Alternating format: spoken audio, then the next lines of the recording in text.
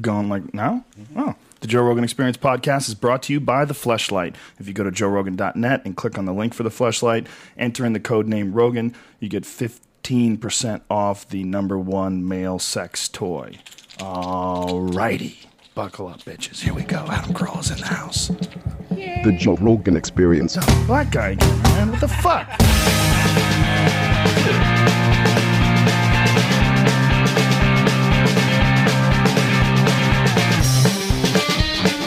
Keep doing that fake black guy on me, man. It's not cool. Ladies and gentlemen, the godfather of the podcast is here. The man who started it all. The man who, without him, I probably might not have done this fucking thing. I might not have been so enthusiastic about doing it. But doing his was so much fun, and he was so smart to jump right into that right after his radio station. Adam Carolla, ladies and gentlemen. Yeah. Great to be here. Great to have you, buddy. It's for real, man. If it wasn't for you and, and doing your podcast and realizing how, like, you had it so, now you got it really professional. Like, the last time I was there, I was like, holy shit. It's like stacks of compressors and all this, and monitors and people hitting video switches and everything. You've got it like it's a goddamn studio. Everyone who's at that studio is still making fun of me because Joe did the podcast a couple of weeks ago, and Joe took a tour around the back part of the warehouse, and we're up at the front part where the studio is, and then Joe came back and he said to me, man, you got all these compressors. And I said, really? You haven't seen shit yet, buddy. And I said, follow me. And we walked to a closet, and I opened it up, and I turned the light on, and there was a 40-gallon air compressor there. And I said, that's the granddaddy of them all. And he went, no, I didn't mean air compressors. And I was like, what other kind of compressor would you be talking about? He doesn't even know. my buddy started laughing at me, and now I'm ridiculed soundly. I stand by my compressor means a compressor. Well, to me. You were correct, and that is the original use of compressor, and yes. Especially considering that you have an auto garage.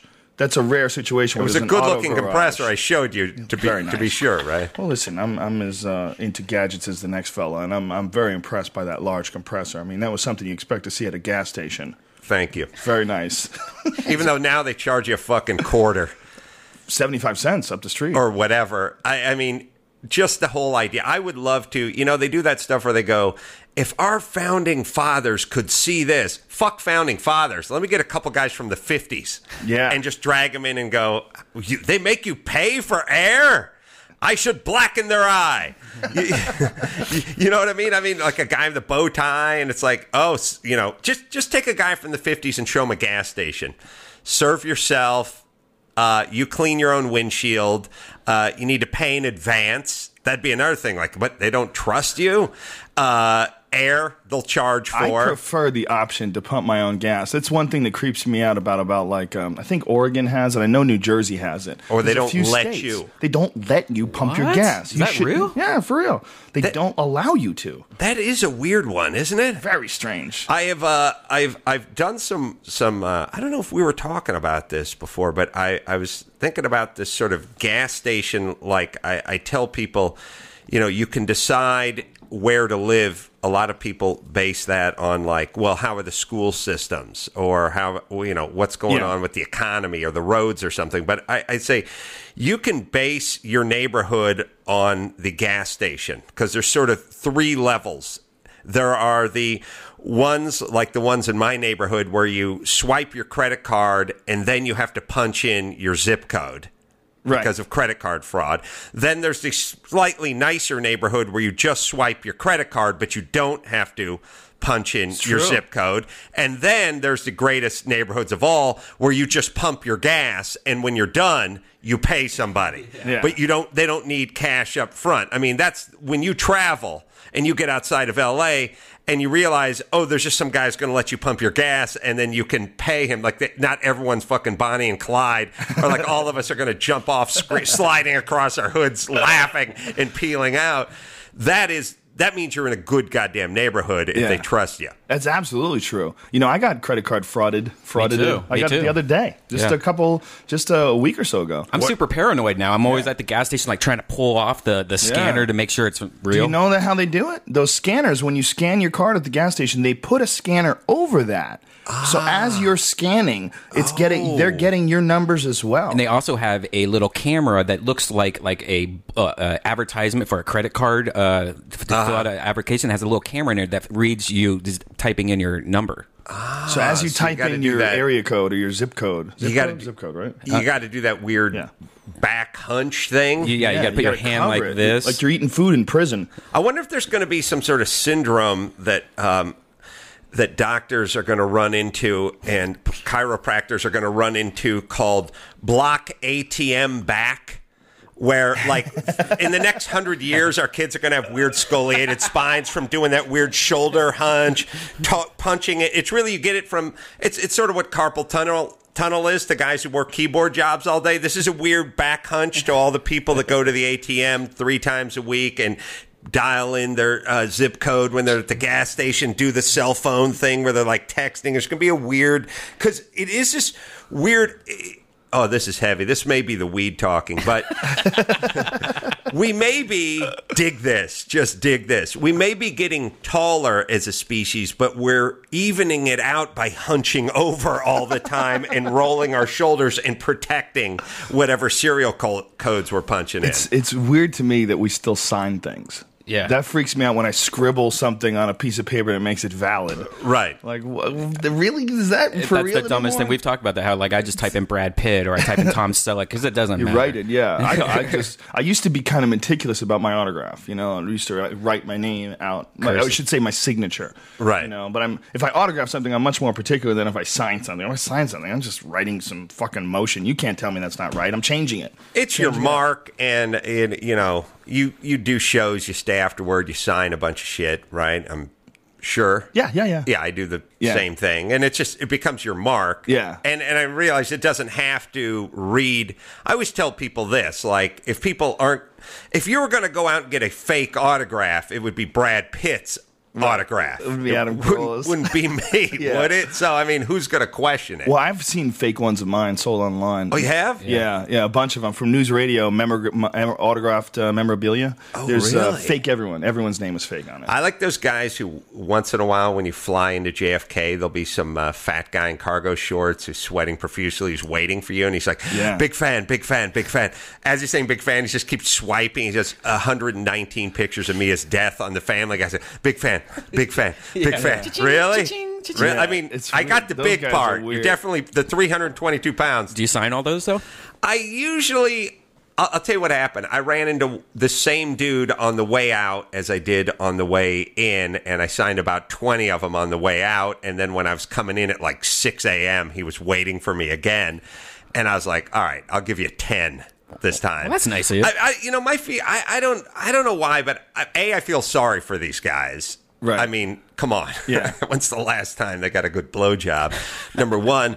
Number two, all right, so that's their job. Like, they get up at 5, they drive down to JFK, they pay $20 for parking, and they wait for Adam Carolla to come walking up terminal, whatever. I look at it as fuck it. It's their job. Right. I don't give a shit. How much money can you make off of You make signature? pretty decent money. It really definitely depends, but like I think I saw your ship going for like $25, and it was just some $25, something like that. 25. I always suspect they just hope on the off chance the plane will crash, then they'll have a stack of the last shit you ever signed. I couldn't see them making much after that. Yeah, that could work. Mm-hmm. Very clever. Yeah, I used to actually do that.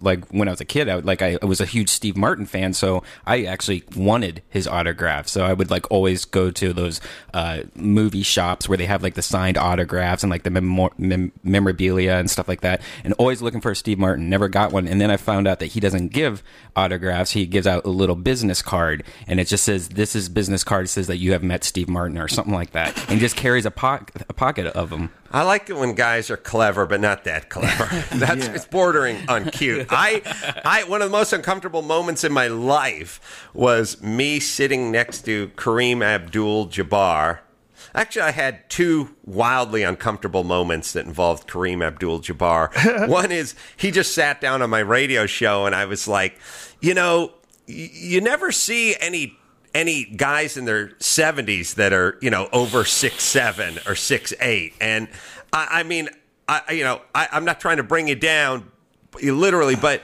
is there some syndrome, or have you talked to somebody, or how does it work? Because you just don't see 7-footers that are 80 years old, but yet you seem like you're in perfect health, and I don't know how it works, and is there something that I'm not aware of? And he's like, what are you talking about?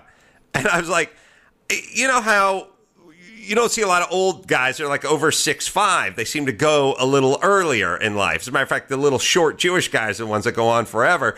Is there some correlation between the height and the short longevity? And he was like, I never thought about it. And I was like, oh, shit, really? And he was like, yeah, now I am. This is kind of uncomfortable. Like, I was like, but How can you not I can't be have the thought first guy to about it? bring this up. So he did that to me, and then we're at this like Dodger All-Star game or something, celebrity game, and we're sitting next to each other waiting for the real Dodger game to end in like the Tommy Lasorda, dugout eating hot wings or something like that's up on the loge level. And some kid came by and said, could you sign my baseball? And I signed his baseball. And then he handed it to Kareem Abdul-Jabbar and he said, could you sign my baseball? And he's like, no. Wow. And the kid was like, really? Because it just take a second. He's like, I'm not doing that right now. And I'm sitting like right next to him, and the kid comes back for a third like round. And he's like, just real quick. And he's like, no, I'm sorry. Wow. And I'm like, just fucking sign it. Just sign it. And then he walks away. And then his mom shows up like 10 minutes later. And she's like, I'm so sorry to disturb you, Mr. Abdul-Jabbar, but the ball for my son, he's such a huge fan. Do you think you could just take a moment? He's like, sorry, no. And she's like, just a moment. And she's like, no, thank you. And I'm just like, I'm sitting next to him wanting to crawl out of my urethra and just go under the carpet. You know that thing? Having to pretend like, that body language that says I'm not listening? Like, we can all know the fake body language. I am listening. Yeah. But I'm trying to discover the I'm not really listening. You start leaning a little and, oh, God. And she really asked like 3 or 4 times. He's like, sorry. No. And she's like, really? Because we could have signed it in this time it took. No, I'm sorry. No. She's like, please. I want to go, I'll fucking sign it. I'll eat your pussy, whatever. Please go away. Take your son somewhere. Man, what a douchebag he is. Yeah. I guess. He was, right? I mean, he's dead, right? No. Isn't he dead? Now. No, he's around. Not dead? No, the point is. Which one's dead? Will Chamberlain's dead? Yeah, Wilt's dead. The point is, I realize the guy's 7'4". There's not a place. It's about height.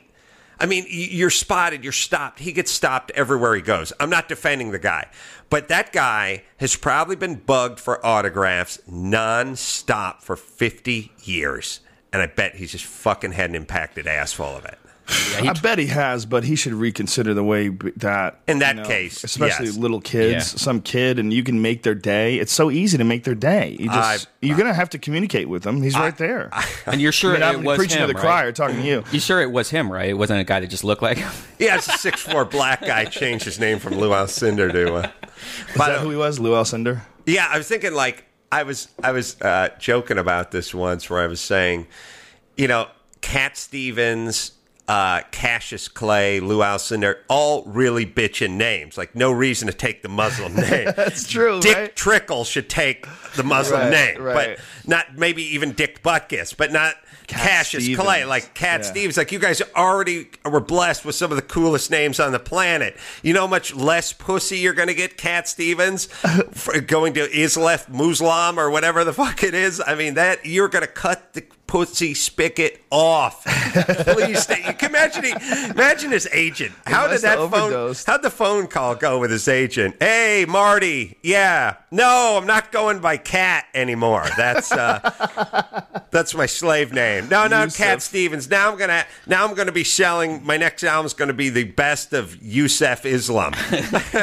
His agent must have just been like, "Oh, are you fucking kidding me?" I was fascinated by his whole situation, his transformation, up until I read the fact that that he actually supported the fatwa, as it were, or whatever, against the guy who wrote, what the fuck is his name? The guy who wrote the book when they went after him, the first guy? Yeah. The Muslim guy? Yeah, Satanic Verses, and that guy was named Uri Geller. I can't think of his name. Well, you should have got me stoned. How could I not know his name? I'll spit it out in a second. Hold on, Satanic Verses. Comes out with Duncan Trussell. It's so beautiful how you can do that. Yeah. Yeah, well, that's the problem. Salman Rushdie. These guys are like all these guys. He supported it. There's the Cat Stevens version, and then there's the Teabagger version, and it's always like they explain their like general look. It's about peace. It's about pilgrimage, spirituality, or whatever. And you go like, okay, I'm down, and then they always do something, and you go, all right, now I get it. You're an asshole. He's fucking crazy. I mean, look, Islam is a strange one to convert to. It's like when Glenn Beck became a Mormon. Yeah. You know, and like, wait a minute. You're like a fucking grown man? You're a grown man and you become a Mormon? It's one thing if you're like born a Mormon, raised a Mormon. I had a joke that I was doing in my act where the reason why Mormons are so anti-gay marriage is because they're afraid of gay people, rightly so, because if someone could talk you into being a Mormon, they can probably talk you into sucking their dick. Right. It's a matter of how much alone time they spend with you. I mean, what won't you believe, you fuck? It is weird when people discover stuff at, age 37. Yeah. I feel like my brain, like the cement in the sidewalk of my brain was dry to almost any other ideas at that point. Well, you could break that cement open with some mushrooms. Oh, my God. But I have. I'm sure you have. I have, yeah. But I had this idea, too, though, speaking of the gays. You'll dig this idea. Again, this is more just stone talk, but there's this race that's really fun. It's called the 24 Hours of Lemons, and it's not 24 Hours of Le Mans. It's lemons. You take a piece of shit car, and you're up against a bunch of other $500 cars, and it's a 24-hour race of piece of shit. Oh, right? Nice. Sounds fun. So someone says, well, how do you know that some guy's not going to spend 10 grand on a car, put like a souped up engine in it and all that? How can you confirm that everyone here hasn't spent more than $500 on their entry? It's tough. And the guy said, here's how we do it. We have a giant, like bulldozer, just like a rock crusher, just like a backhoe thing, just a cruncher. And, we will go up and down the line to everyone who enters the race, every race, and we'll pick one car and we'll put it in the cruncher. And that sends the message, don't get slick. Right. Because you look too slick, or we think you don't want to be the nicest car at that thing. You don't want to spend 10 grand because they'll crunch you. And then I thought, this is how they should do the gay games. Because I thought, how do you know everyone in this game is gay? Maybe there's some straight guy who wants to just gay bash legally, right? So how do they know, like, Brock Lesnar wouldn't enter the boxing competition and go, yeah, I suck cock, Right. Be in there, just beat the shit out of a bunch of gay guys. So it'd be the greatest thing ever. So I said, they should do it the same way they do the 24 Hours of Lemons. It's that they line up all the guys for the gay games, and one guy just walks in front of them and stops in front of one dude and goes, suck my cock. That would keep this one straight dude away. Just in the 1% chance. Maybe there'd be a few dudes who would risk it. They just fucking sweat out that lottery. Joe's right. Yeah, they got emergency ecstasy in their pocket. Yeah, no, when the guy, the emergency ecstasy probably would do it too. No, because then you'd write about the suck the cock, and you realize people are going to see this. Right. This is going to make it on YouTube. Yeah, 1980, you could pull that off. What was your first car?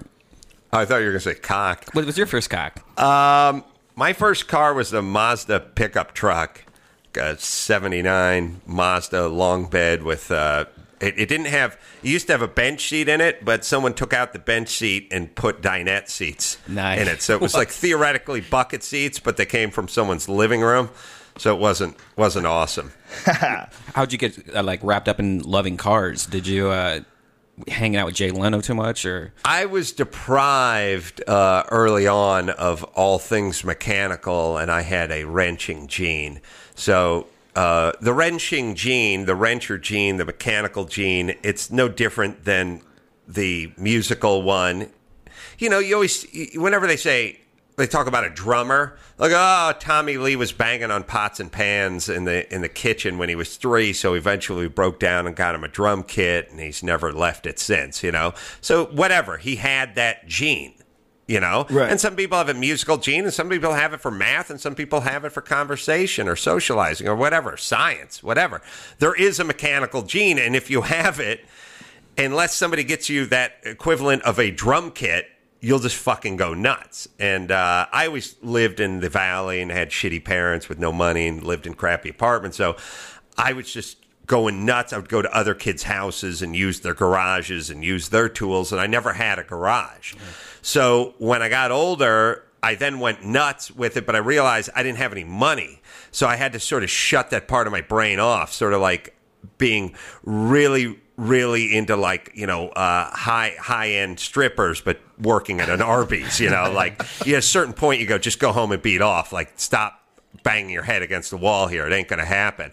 So I'm working as a carpenter. I don't have any money, so I have to drive a pickup truck. So I'm like, just screw it. And then at a certain point I made money. And then once I made money, I said, it's time to overcompensate.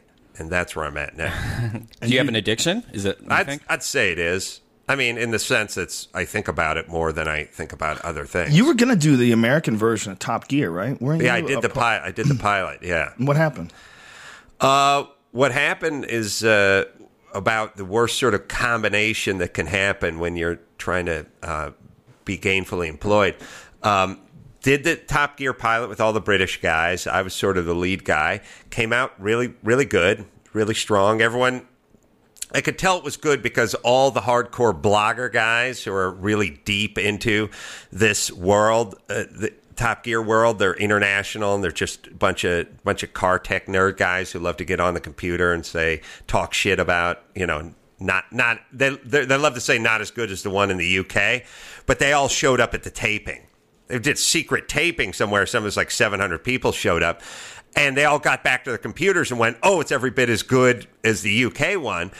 It was for NBC, and it was right at the time that GM and Chrysler and two of the big three, maybe it was Chrysler and GM, were heading to Congress, trying to get money from Congress to stay afloat. And they're making a big deal about them taking private jets to ask Congress for money. Yeah, I remember that. And the show Knight Rider, point 2.0, was tanking completely in the ratings on NBC. So they're like, no car talk and no car shows, and they shelved it. How fucking stupid is Then that? I got another sitcom development deal with NBC, and right at the time that happened, it got picked up by the History Channel or Discovery, whatever it's on. It got picked up for 13 episodes. So they called me and they're like, oh, good news, we got picked up. And then I'm like, no, I'm actually doing another pilot for NBC that's a sitcom, so I can't do it.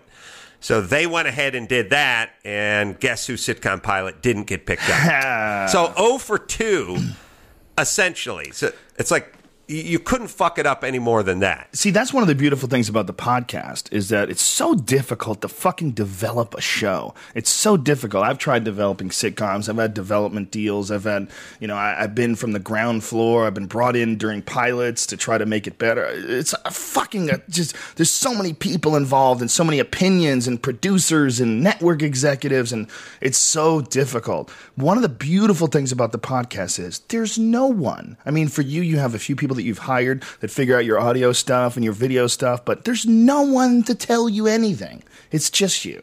I mean, yeah, I know. So beautiful. There's nothing like this. It is, at least it is the vision of the artist. Yeah, 100%. And as I've always said, what piece of art, whether it was a painting or a symphony, got better because 14 people tried to clusterfuck it, you know? And by the way, whether you're talking about NBC or CBS, 5 postmenopausal broads who never made a human being laugh in their life get involved creatively. I mean, what goes on during the height? I mean, most of the executives in the world of, and listen, I'm not speaking as a bidder whoever. They paid me my money. I did my thing. I have no qualms with them.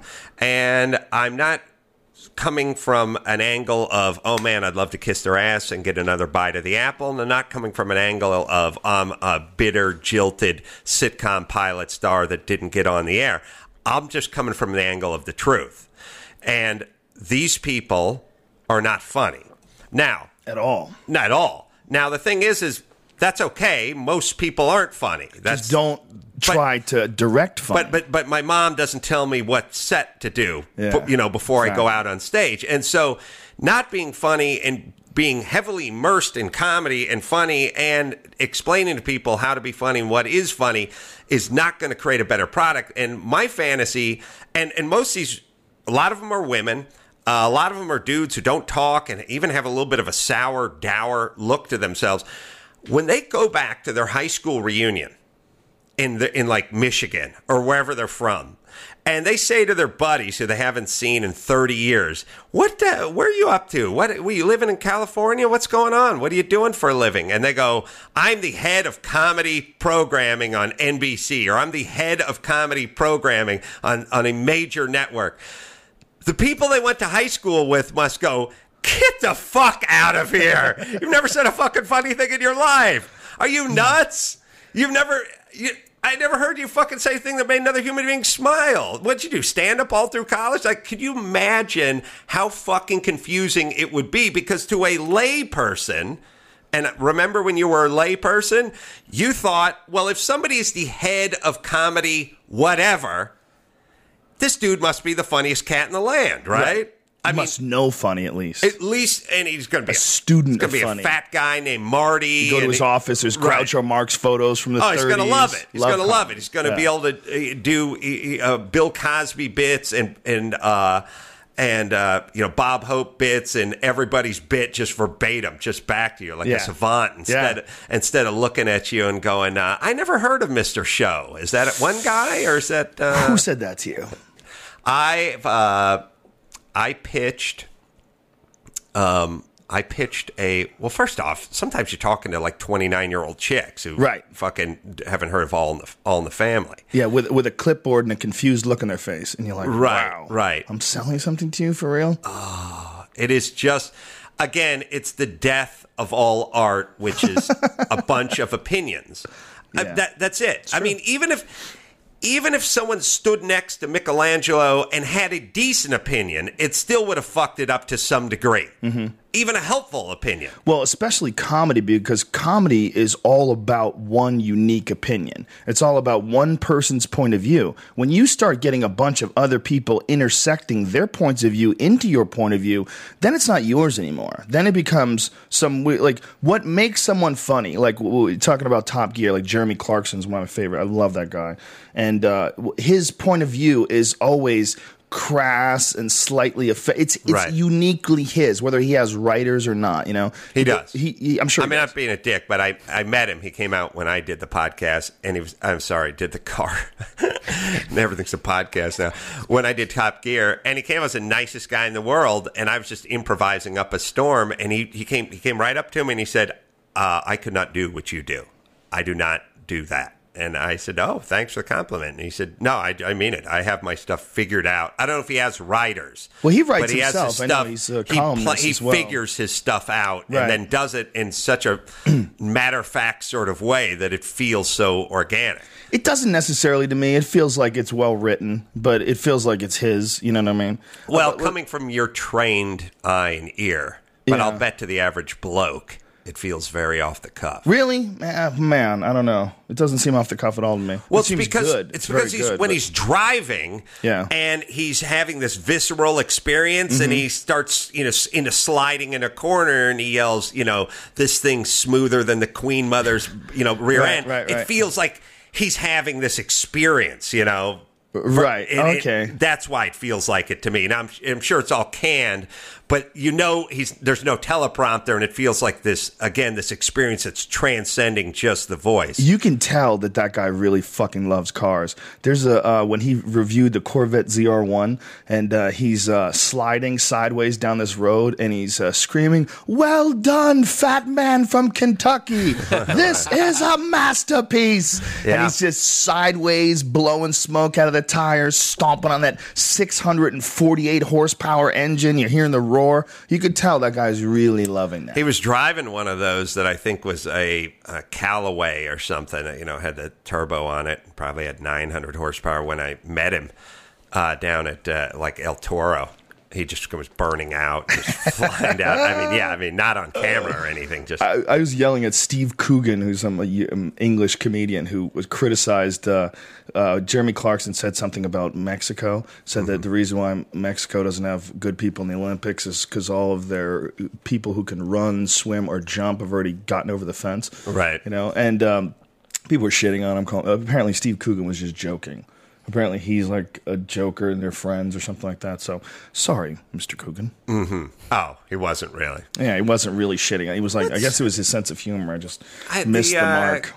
Comedians making jokes, is that, in terms of society, in terms of fixing the ills of society and looking for someone to point a finger at and create some sort of social change, comedians telling jokes, why is it at the top of everyone's list? I mean, a newscaster, politician, clergyman. Yeah. There's go after the bankers, chief of police. When those guys make an off-colored remark, then maybe you should say something about it. But when a comedian says something, don't you already know inherently by his title that it's a joke? I was having this exact conversation last night with Daniel Tosh about comedians going after comedians because Coogan going after Jeremy Clarkson. And we were talking about David Cross going after Larry the Cable Guy, which is one of the most confusing things. I like David Cross, and I like Larry the Cable Guy. I think Larry the Cable Guy is funny. Is he the greatest comic in the world? Well, that's up to you. For some people, he is. He's a good joke writer. He's got a good character. I think it's good. There's nothing wrong with it. Absolutely not. And I would never go after one of those guys because it always just seems like sour grapes. Yeah. Like, all right, so you're not selling out. Exactly. Ultra domes, right? And thus you're pissed off about it. And this is what I got accused of when we were attacking Mencia, But I was like, look, man, there's a lot greater than him that are way more successful, and I'm not going after them. Like it's not a sour grapes issue; it's an artistic issue. When you go after someone, who's doing something you don't agree with, or you don't like his material, well, fucking obviously someone does. Are you saying that your sense of humor is the only one that's valid? Like you can't enjoy Larry the Cable Guy? No one can enjoy it? Well, he's a racist, and he says racist things. And no, he says a lot of things that a guy that was Larry the Cable Guy would fucking say, dummy. Right. And it would be funny. You're talking about a guy in a flannel T-shirt with cut-off sleeves talking about Arabs, them towheads. That's what he would say. It's a fucking character.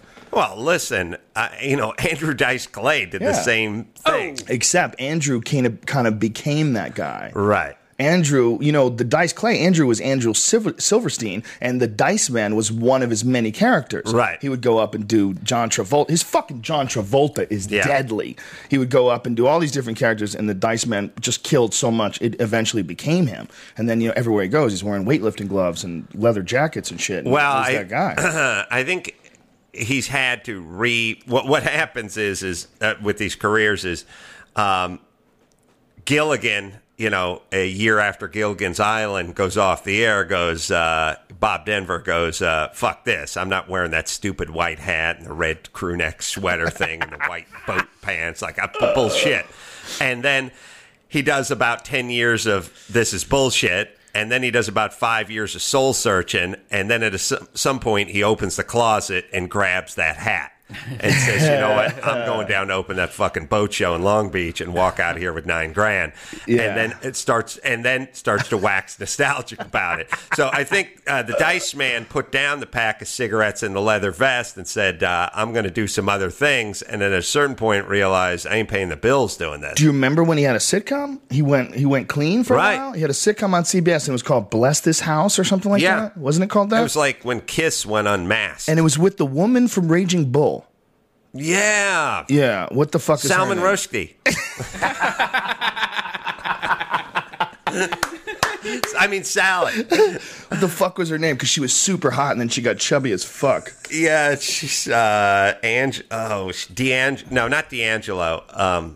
fuck is her name? Kathy Moriarty. Moriarty. I mixed She her was up. hot as fuck. Yeah. And then, much like all of us, she fell apart. I saw the Daisy Duke girl. Catherine Bach. Yeah, It's I one of the saw worst ever. her at a comic book convention. It was the saddest thing you will ever see. Her sitting there with her little shorts, but they weren't as short as they used to be. And she just sitting there, no one talking to her, no one even knowing that she's sitting there. I just walk up and I'm like, this is Daisy Duke right here. And she goes, and I'm like, oh, you're signing autographs? And she goes, $25. I'm like, oh, no. Right. And I was like, can I take a picture? And she goes, yeah, that's $10. I'm like, no, it's with my camera. And she goes, yeah, it's $10. But it was the saddest thing ever. I'm like, no, thank you. And I just walked away, and this little Daisy Duke just sit in the corner by herself, sitting at a folding chair. Can I tell you something that's sadder?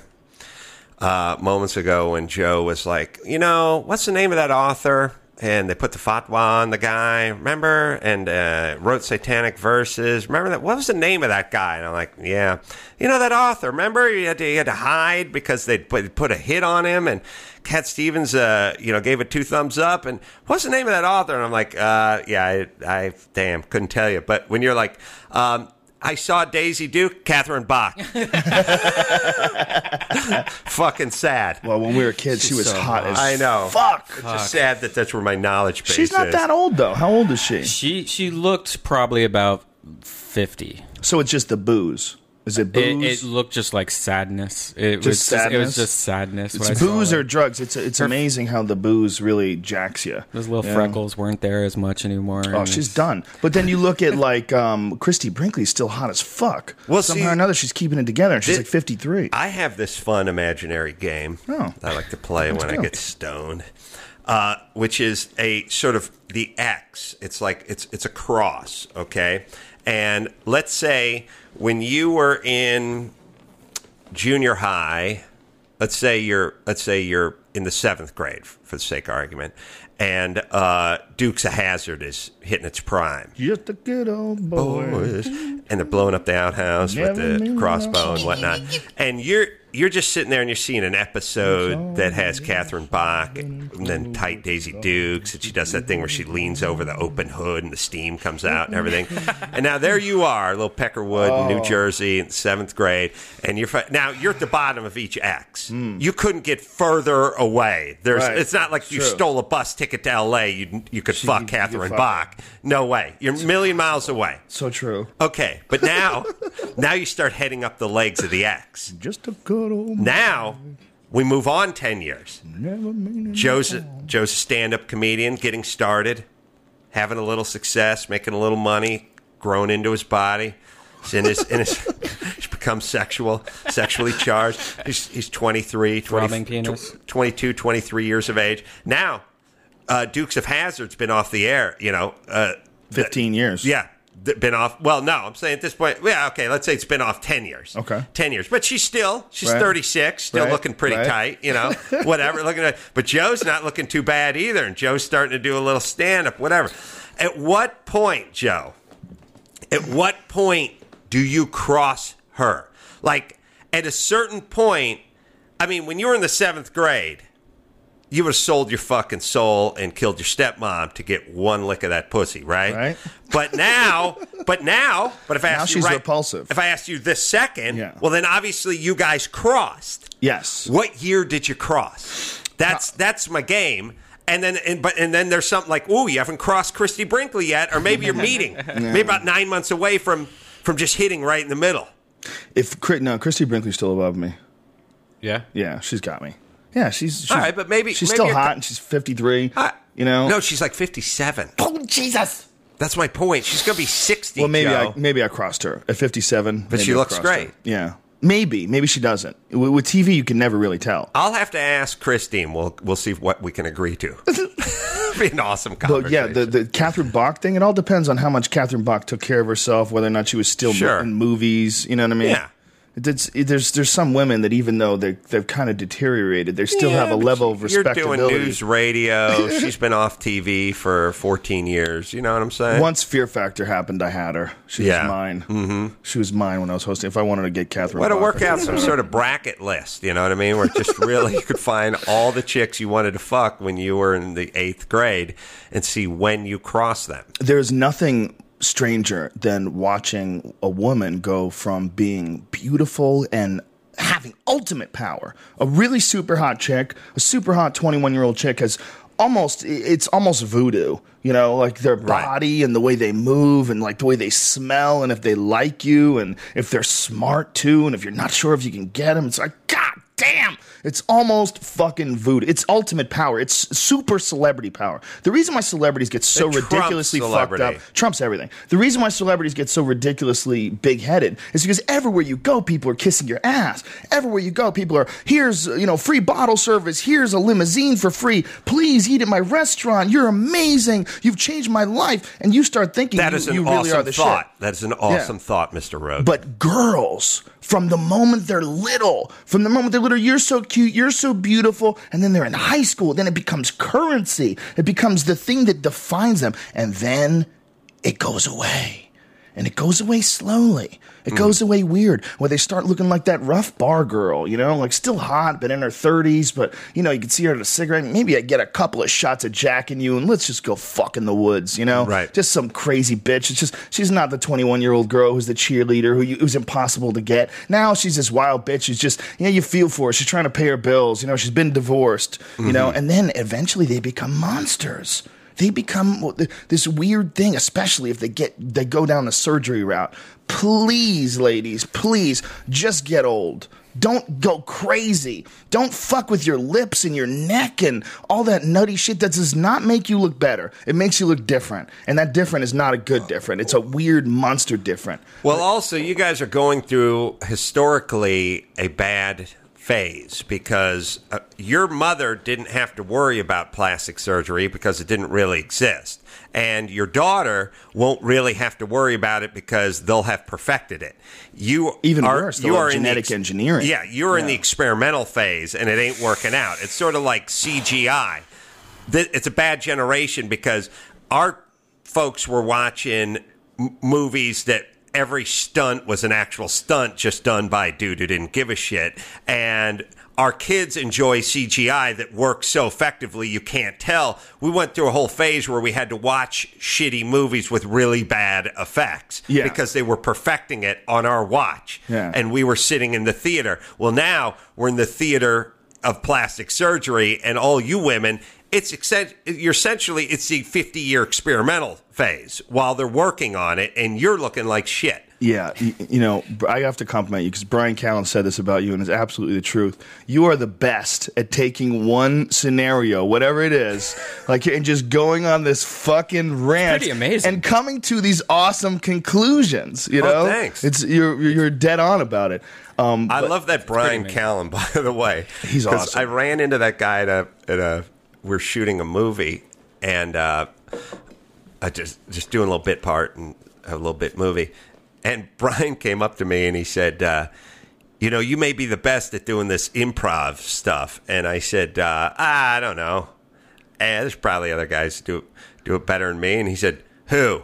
And I said, I don't know. And he said, well, someone's got to be the best. And I said, I guess they do. And he said, well, then that's you. And I was like, he told this right. exact story in those exact words. I walked right away. there. I've never fucking felt better in my life. I was like, so great. It's true, man. You go on these wild rants, but they come to conclusions. They come to great conclusions. Like, I don't know how you generate material or if any of this stuff you've already talked about on stage, but seriously, go back and listen to this podcast with a fucking notebook. And there's like 3 good bits in there, at least. I never listen to anything or go back and revisit Hire someone anything. to do it. Hire one of your I did folks. that. That's how I wrote the book.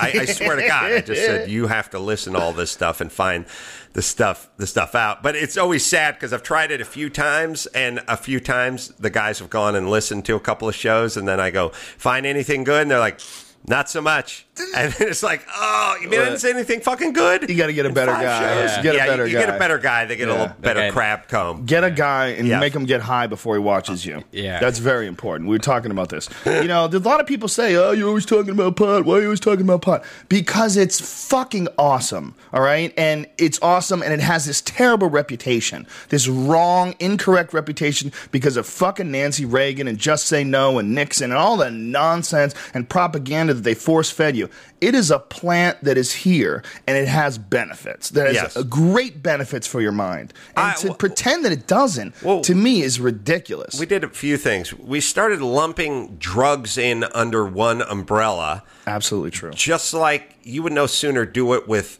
you were just talking about women. Hey, Joe, right. I would like to set you up with woman. You'd be like, what? Colors her hair? How tall is she? How old is he? What's a cup size? Or when someone says you hate women, it's because not you think some women's one woman's a cunt. It all just became drugs, and somehow methamphetamine and marijuana just sort of got lumped in under the same umbrella. You which do is drugs? Fucking such a huge mistake. And then the other thing that drives me insane about our legal system, when they pulled those guys over who went on to rob the North Hollywood Bank over there in Laurel Canyon, those crazy motherfuckers who were like, and by the way, they were beaked out of their mind on uppers, and that's why steroids and everything else. But all right, they pulled those dudes over in like Eagle Rock, and they popped the trunk of their car, and they found ski masks, police scanners, body armor, maps, automatic weapons that were modified illegally. I mean, semi-automatic weapons that were modified to go full automatic with armor-piercing rounds and extended banana clips and stuff. They found everything in the trunk of their car that basically said, oh, these guys are on their way to rob a bank. When they arrested them, they could not get them for attempted bank robbery because the law says, hey, man, we got to catch you robbing a bank. Just because you're driving around with police scanners and armor-piercing bullets and ski masks doesn't mean you're going to rob a bank. We know practically it means you're going to rob a bank. But the way our law system, the system works is you have to rob a bank, and then we will prosecute you for robbing a bank. And we all agree, all right, that's how it works. And these guys got locked up for a little something. And when they got out, they gave them back a lot of their police scanners and a lot of their shit that was their property. Fine. Then they robbed the bank, and then they had the North Hollywood shootout, which was completely and utterly insane. But the point is this. We could not prosecute them for robbing a bank before they robbed the bank. And how come when you get busted for more than a shoebox full of marijuana or even a coffee can full of marijuana, you get intent to distribute? Right. They don't have to catch you distributing. Maybe I just like to stock up on weed. That's insane. That's an insane part of the law to me, because every other thing works is we need a body for murder and we need a witness for attempted murder. This is the only thing where they go, you were going to do with this pot, even though they never caught you doing anything with it. And again, maybe you like to shop like you shop at Smart and Final or Costco, where you just want a 55-gallon drum of garbanzo beans, and that's your fucking business. That's how I used to do it before the weed stores came around. I used to buy in bulk because I didn't want to deal with these guys. Right. You know, there was a dude named Jake the Snake that was Eddie Bravo's friend that we used to have to fucking deal with, and we used to buy weed from him. And he was so stupid. And Eddie Bravo's, black belt in Brazilian Jiu-Jitsu, choked out, one of the first guys to ever choke out a Gracie in competition. And this fucking idiot was like, man, you couldn't do that shit to me. Eddie had to strangle this kid 3 times on his fucking front lawn. You can't do that again. You got lucky. He had to do it again and again and again. I mean, this kid was so stupid, and we were buying weed from him. And so, I would just buy a big pile of it. So you never have to deal with that just guy. Go, please shut the fuck up. Here's the money. Please shut the fuck up. It's just it's so sad that you can't, as a homeowner and a taxpayer, just plant a pot plant in your backyard. Well, you can. now. You can now, but the problem is federally you can't. You can state-wise. As far as the state's concerned, it depends on each county, has a different law, but you can have a certain amount of plants and a certain amount of pot. You can have up to like a half a pound of pot and up to X amount of plants, as long as you have a medical recommendation, or if you have a waiver, you can get even more plants, which I do. I have a waiver because I need extra. Just because I could. My mom had a need a waiver. I'm like, yeah, give me that fucking waiver, man. And you What's don't up? even use it. My mom had a pot plant in her backyard when I was like in the 6th grade. Really? Yeah. And I told my buddy Hamid, and the next day it was gone. He stole it? Wow. I'm just doing the Hamid math on that one. Wow, what a douchebag Hamid is. Yeah, I never told my mom. Wow. I guess if she's a big Joe Rogan podcaster, she's going to hear it. Sorry, Mom. Yeah. And the weed thing is, I've said this many times, and I think I said it in my book. Here's the difference between weed and other drugs.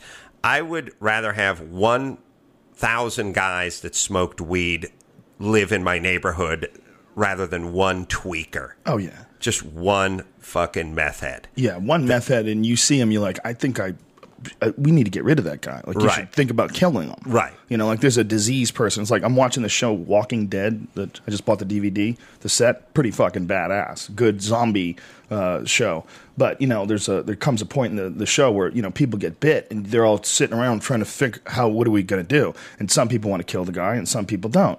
But, you know, a meth head is just like a zombie. It's like this guy's infected. I mean, this guy's fucked up. He could do anything. He could kill you. He could do anything to try to get this shit. They have terrible decision-making capabilities. They're almost like just a high-functioning zombie. I mean, it really is. Yeah, and the idea that I haven't checked recent statistics, but about 5 years ago, this country spent more on pot eradication than it did on meth, and that's utterly insane. It's just insane. It's just a financial thing. It's 100% a financial thing. And there's a huge industry in keeping marijuana illegal as far as law enforcement, as far as, you know, the people in pharmaceutical companies. They want marijuana to stay illegal. There's a lot of bad fucking cops out there when it comes to drugs. And one of the things they do, and this is a common thing in the grower community, they rob pot dealers. Cops do. And they did it to a friend of mine. A friend of mine was growing, and his neighbor turned him in. Well, he was growing legally. So the cops came and, you know, they ask him questions and they go over all of his shit. And he goes, okay, you're all right, you're legal. And then a couple weeks later, he gets home invaded. Okay? Really? Yeah, by cops. Wow. By fucking cops. The guy says, freeze, pulls a gun on him and it goes, freeze. And my friend goes, freeze? What the fuck are you saying? What are you, a fucking cop? And the guy panics and shuts up, and it became this crazy fucking situation where he even is pretty sure he knows who the cops are, but can't say anything because he doesn't want the cops coming after him. He had to fucking move. He had to move because he got robbed by cops. What's up with the neighbors? That's my big question. Yeah, What's up with the fucking neighbors? I've had so many shitball douchebag neighbors who've called the cops over nothing. Yeah. Gotten like building departments involved with things like. I've never had a cool neighbor. I had no idea that there would be this many asswipes. Like, I mean, I had a New Year's Eve party where the cops showed up at 9:45 on a Saturday night on New Year's Eve, which meant the guy called them at 9, or, you know, it takes cops a good hour to fucking roll on one of those calls. Somebody called on New Year's Eve at like 8:45 to come to my house. It wasn't raging or anything. It was just a bunch of people sitting around having a beer. Wow. And the fucking cops showed up at 9:45. And the cops walked in and I said, you want me to turn the stereo down? And they said, not if you don't want to. And I said, even the cops knew, hey, look, if it's 4 a.m. and you guys are just fucking cranking Helter Skelter as loud as you can, well, then there's going to be a problem. But the cop walked in, looked around, and just went, oh, this is bullshit. And I realized this one person who was sitting home alone wanted the 150 people to all go home because he wanted to fucking finish watching his Hannity and Combs or whatever the fuck was on at 10 o'clock.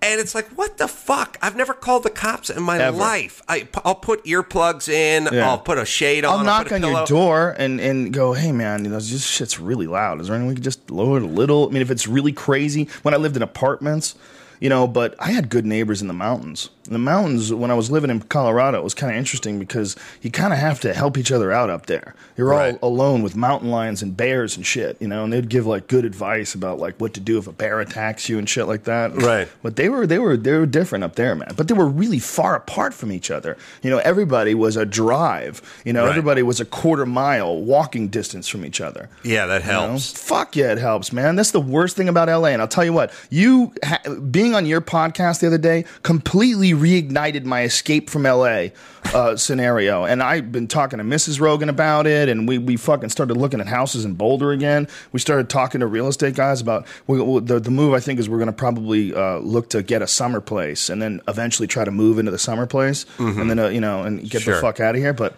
But the problem is the number of people. When you got so many people and they're stacked on top of each other, and there's one guy next door and his fucking dog is barking. I was over at a friend's house the other day, and right next door to her house, these dogs are barking like fucking crazy. And then behind her, there's some other dogs, and they hear these dogs barking, so they come and triangulate the barking. Sure. And there's barking from here and barking from there, and everybody's jammed on top of each other, and your fucking TV's too loud, and your song's loud, and everybody's laughing by the pool. There's too much input. There's too much. No, listen, I agree. Even on a personal level, you ever share a bachelor apartment with a chick, or just like a single with a chick? Yeah. It's fucking almost impossible. It's hard to get along. It's Yeah. just literal square footage. Yeah. When you're on top of each other, you're fucked. You have to be so fucking compatible and so cool. When I tried it, I was 21 and the girl was 20, and we were both poor and we're both working. I was trying to be a comedian and she was trying to manage restaurants. We'd never lived with anybody before. We'd lived with our fucking parents, and all of a sudden we're living together. It was ridiculous. It was a terrible idea. When me and Catherine Bach were shacked up in 79. But the girl was great before that, and I was great before that. I'm sure she probably thought, boy, that he's so fun and so much fun to hang out with. I tell everybody, like, whenever they ask about, like, relationship stuff, I just go square footage. Yeah. Like, when they go, what's your marital advice? Square footage and 2 TiVos. Like, just be able to spread it out. Yes. Don't listen. You'll learn to hate anyone you have to live on top of. Do you appreciate when you go on the road? When you go on the road and then you come home? Yeah. That makes, man, when you're around, everybody all the time, even if I was around you, around anybody, when you're around them all the time, and you just get sick of them. It's boring. It's the same input is coming in over and over and over again. And you start analyzing that input. That's why people start going, why do you fucking do that thing with your fingernails? Why do you give a shit what I do with my fingernails? Because they see you doing this all the time. Right. If they just met you and they saw you biting your nail, they go, oh, he's biting his nail. It wouldn't be a big deal. But you live with someone and you see them biting their fucking nail every day. You want to break their fingers off. You're like, what are you doing, you crazy asshole? When I go on the road, though, I agree. And I come back, I'm so thankful. It's like reset. It's like it makes me so much more enthusiastic about everybody. Plus, sleeping on a shitty mattress with a jizz pentagram drawn into it does make you miss your pillow just a little bit. You're talking to Captain Jizz over here to my left. This motherfucker throws loads on the walls. He calls it Spider-Man. When I'm at hotels, because I can, because you can't do it at home. It's like a vacation, so you throw it everywhere. That's rude, dude. I guess the question is, because really on the walls. This is one of the reasons why when I go to hotels, every time I can, I get a suite. Yeah. Because I know guys like you are not going to get suites.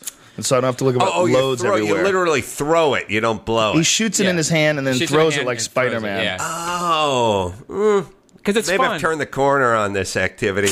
I don't know. Now you're starting to like it. It's great. Well, first I thought you were just beating off into a wall. You're some poor lady from Guatemala's got to clean your loads off of fucking photos. She's not going to see it. There's a picture of a man in a canoe fly fishing, and it's got a load on it. She's got to scrape it off with a razor If you're at a blade. nice hotel where they have like black wallpaper, I wouldn't do it against the wall. It's like these crappy, hotel walls that you can't even see anything. What would be sweet retribution is if it was, let's say it was a hot August night, and you're staying at a bad motor lodge, and the air conditioning's on the fritz, and you're in the South, you're in the deep South, and you blow your load, and you go to do your Spider-Man fling with it, and it hits the ceiling fan, and it comes back in your eye, and you get pink eye, and then you have to explain to the doctor that's your own load that gave you the pink eye. I don't think that's enough. I think he deserves more.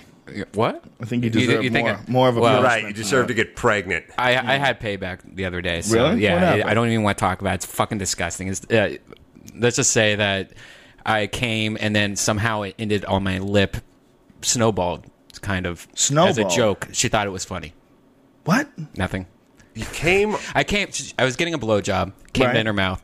Then, she was kissing me, and she spits it on my lip, and she thought it was funny. Yeah. Okay. Yeah. That's rude. I can't even watch the 2-on-1 porn when the guys, are going at it at the same time. Like, I mean, I can watch it, don't get me wrong, but what I mean is the other dude's jizz on you. Yeah. I feel like not enough is made of that in the porn world. Like, they'll both just bust a load on her tits, and then they'll both be like slapping their dick on it. It's like, Yeah. whoa, buddy, You're you are mixing loads. commingling loads here. Well, that's bad, but how about when they're doing the double vagina thing Yeah. and they've got two dicks inside the pussy at the same time? I'm like, at that point in time, you're not even fucking a woman anymore. You're using her vagina as a container so that you can rub dicks. Right. That's what you're doing. You might as well just get a tennis ball can and lube it up and get your buddy to shove his cock in it. Yeah, this fucking pussy feels awesome, bro. I don't even feel your balls against my balls. It's just this pussy that feels so awesome, man. You know, I think it takes a lot to be a male porn star. I think that's the whole thing. Like, I was talking it takes a lot. It takes meth. It takes abuse. Right. It takes a stepfather. I was talking to one guy, shit. and I was like, I don't want to say these names, but I was talking to this one guy, and he goes, I was asking, have you ever met this other porn star? And he goes, yeah, but you know, something weird about him. I'm like, why? And he goes, he has his own sewing machine, and he always sews his own clothes, and I don't know, it's just something weird. And I'm like, wait a second, what's going on here? That's what's weird. But that's what's weird is that he has a sewing machine. You asshole. You like making clothes. You know, I hear about Adam Carolla all the time. Adam Carolla is a fucking carpenter. You know, Adam Carolla does like his own extensions on his house and shit. And you do all kinds of crazy work, right? On your house. Nobody ever says, what the fuck is wrong with him, man? Right. What is he, sawing shit? No, people go, wow, that's pretty badass. Guy makes his own cabinets. That's pretty fucking cool. But you hear, guy makes his own clothes. Like, what the fuck, you fucking queer? What, are you making your own clothes? What, you got rhinestones all over them, too? We got shiny shit on your clothes? So you're going to track some cock? You know, like, what is that? It's so weird. We all wear clothes. What is wrong with making clothes? I know. The weird part was like having to be like, yeah, that is weird. Like, you kind of have clothes. You have clothes. But if you have a clothing line, then you're cool again, right? Yeah, right. You're back. If you get make some multiple clothes. 11-year-old And you're back. Indonesians to make it for you, then it's hip again. By the way, the higher primate Joey Diaz shirts are sold out. They're sold out instantly, literally within an hour. Really? All of them sold out except for small. We don't have small fans. Oh. So we need more Guidos, more guys wearing small shirts that don't really fit. Right. I got But they're- completely obsessed. Well, we're ordering new ones immediately. I got completely obsessed with this guy named Louis Wayne. Have you guys heard of who this is? An artist from the late 1800s to early 1900s. And the reason why I got obsessed with him is that he used to spit his jizz at the canvas. he started getting schizophrenia, and so his whole thing is he used to draw cats, and he used to draw classic cats for like the New York Post or I don't know what, some famous newspaper. But he started to draw cats, and then he started getting really sick, and all his cat pictures started turning into psychedelic DMT art. Like, you know, I've seen that with Alex Gray. Yeah. I've seen those. Yeah, it's so interesting. So I just got obsessed with this guy. It's very interesting to if you go online and look at it. There's a book also. Well, that's interesting. You talk about that. The neurochemistry of the brain is some fascinating shit, and I've been experimenting recently with nootropics. You know, different things that stimulate the mind, like different supplements for the mind. And we just started creating one. We've talked about this on the show, and I got a piece of paper here that has all the information on it. You want me to tell another Kareem Abdul-Jabbar story while you're looking for your nootropics? It doesn't matter. I'll have all the information available, but I started taking it. But all the people that are taking, we've compounded all the best nootropics, put it together, and we're going to release it because nobody has like a brain formula, like a really solid brain formula. But all these people that are taking it, they're saying their memory's incredible. They're remembering all this weird shit from childhood. And apparently, if you take it right before you go to bed, you have fucking insane dreams. I started taking it 2 days ago. You started taking it? Yeah, I should do it. I do it when I wake up. I guess I should do it when I go to bed. But wait a minute. Is that really a selling point? Because I feel like... Dreams? Yeah, because like when I wake up, the best night's sleep I get is when people go like, what'd you dream about? And I'm like, I don't know, man. You don't like that? Just asleep. Oh, I love the dreams. I have crazy dreams always. My dreams are rarely good.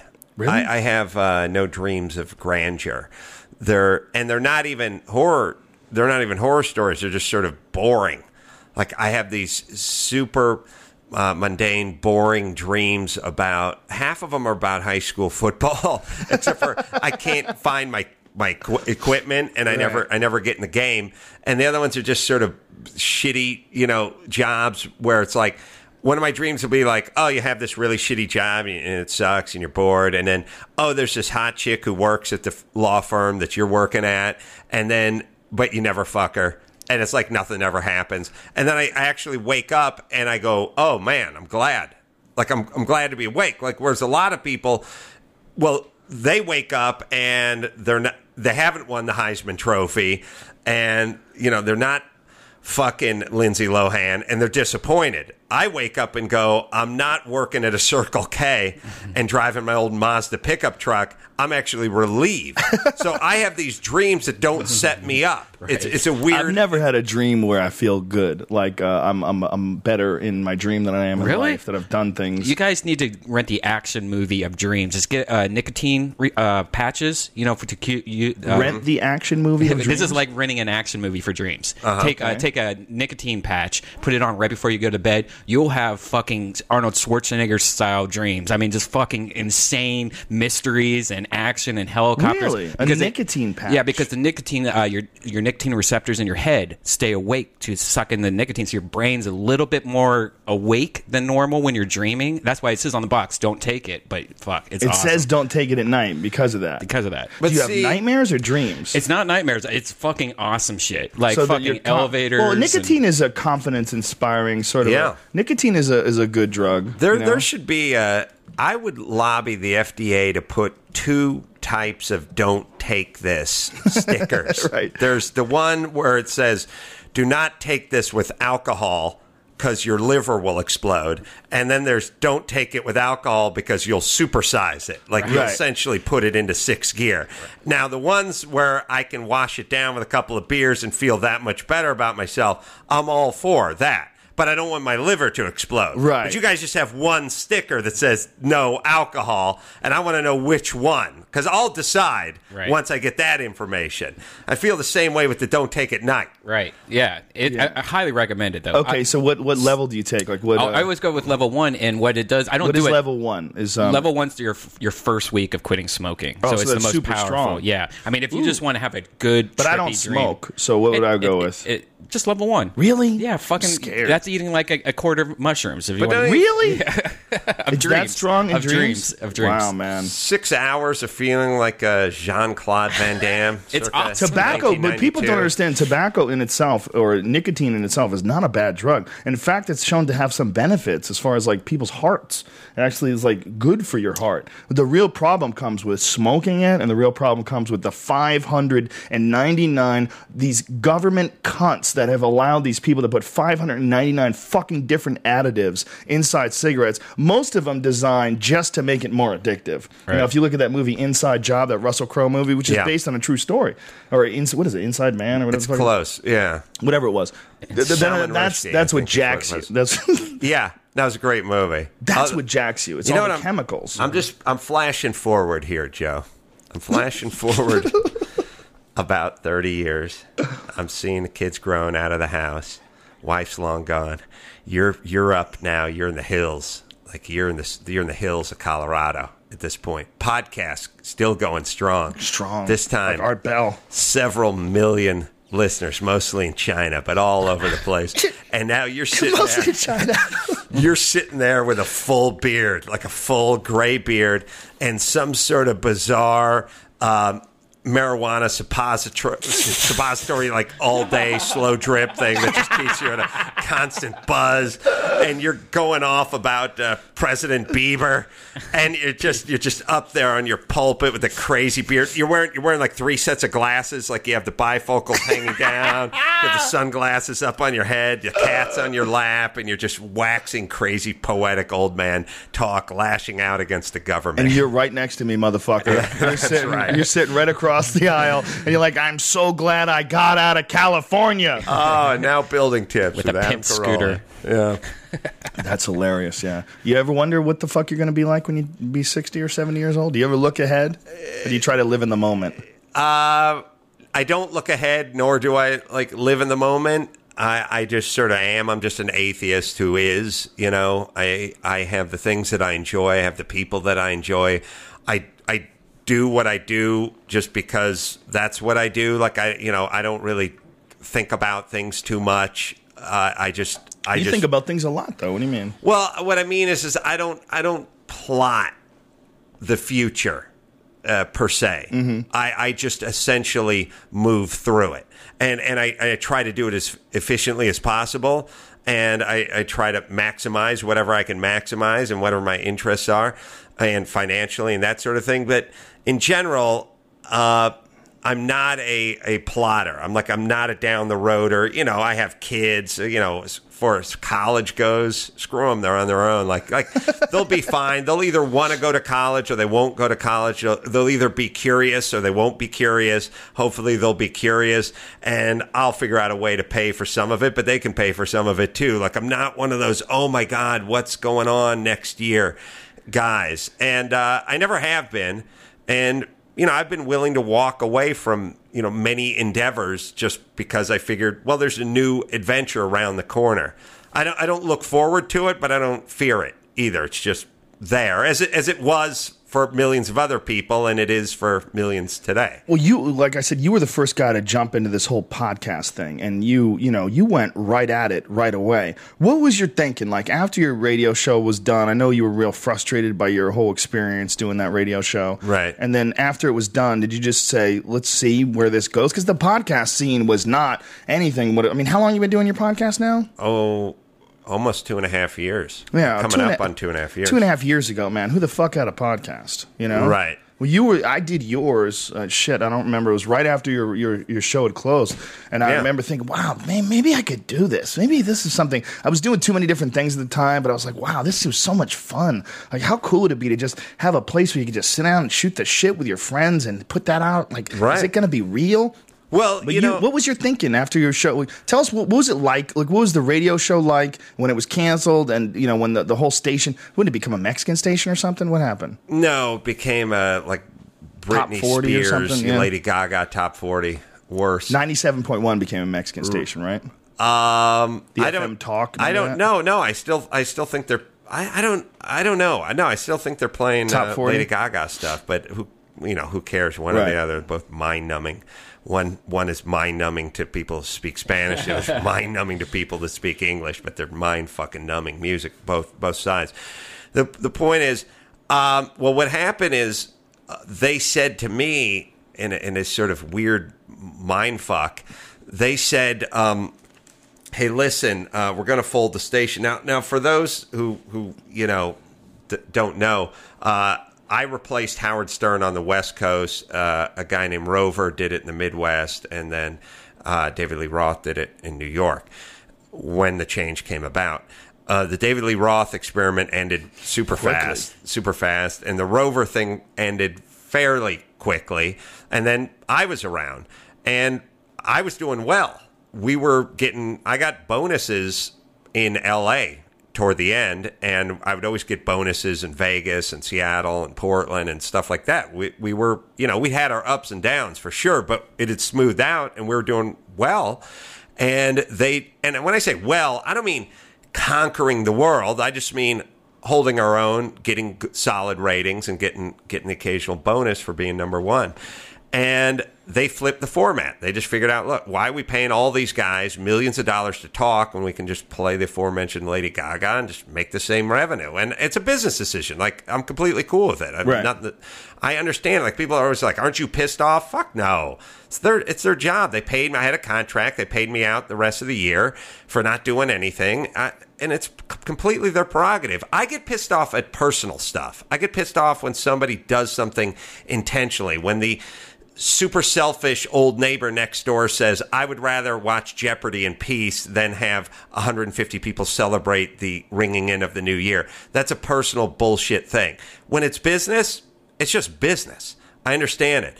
So they were going to flip it, but they said to me 2 months before they were going to blow up the whole station, they said, we're going to send you to New York. You're going to the number one market, and we want you to take over in New York. So, but shh, don't tell anybody. You cannot tell anyone, because nobody here knows the radio station's being blown up. And the way radio works is they don't give you 2 weeks notice.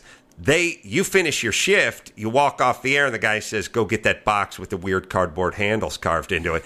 You're leaving. And they do it for a reason. They don't want you going back on the air going, fuck this station, fuck Jack Silver, fuck these cocksuckers, these fucking guys. They know it. And most DJs are nuts, and that's what half of them will do. So they told me 2 months in advance, we're flipping. You're going to New York, and we're flipping. Don't say anything. So it was this horrible 2 months for me where it'd be like January. And my producer would come up to me and go, "Oh, the Wynn Hotel wants us to come back for March Madness and do a special live show at the casino." And I'd be like, "Yeah, all right." And she'd go, "So you want to set that up?" And I'd be like, "Nah, just hold off on that." Well, they want an answer. All right, well then, fuck it, go ahead and do it. Like, it was like I knew everything was coming to an end, and we were talking about shit to do over the summer and stuff like that. And so it was really weird having these conversations. Right. It's like knowing you're going to get divorced and your wife's making vacation plans for the end of the summer and you're going to serve her papers in 2 weeks. It's like time traveling. May, and you're like, she's going, "You think Acapulco would be awesome or should we go to Honolulu?" And you're like, "Whatever."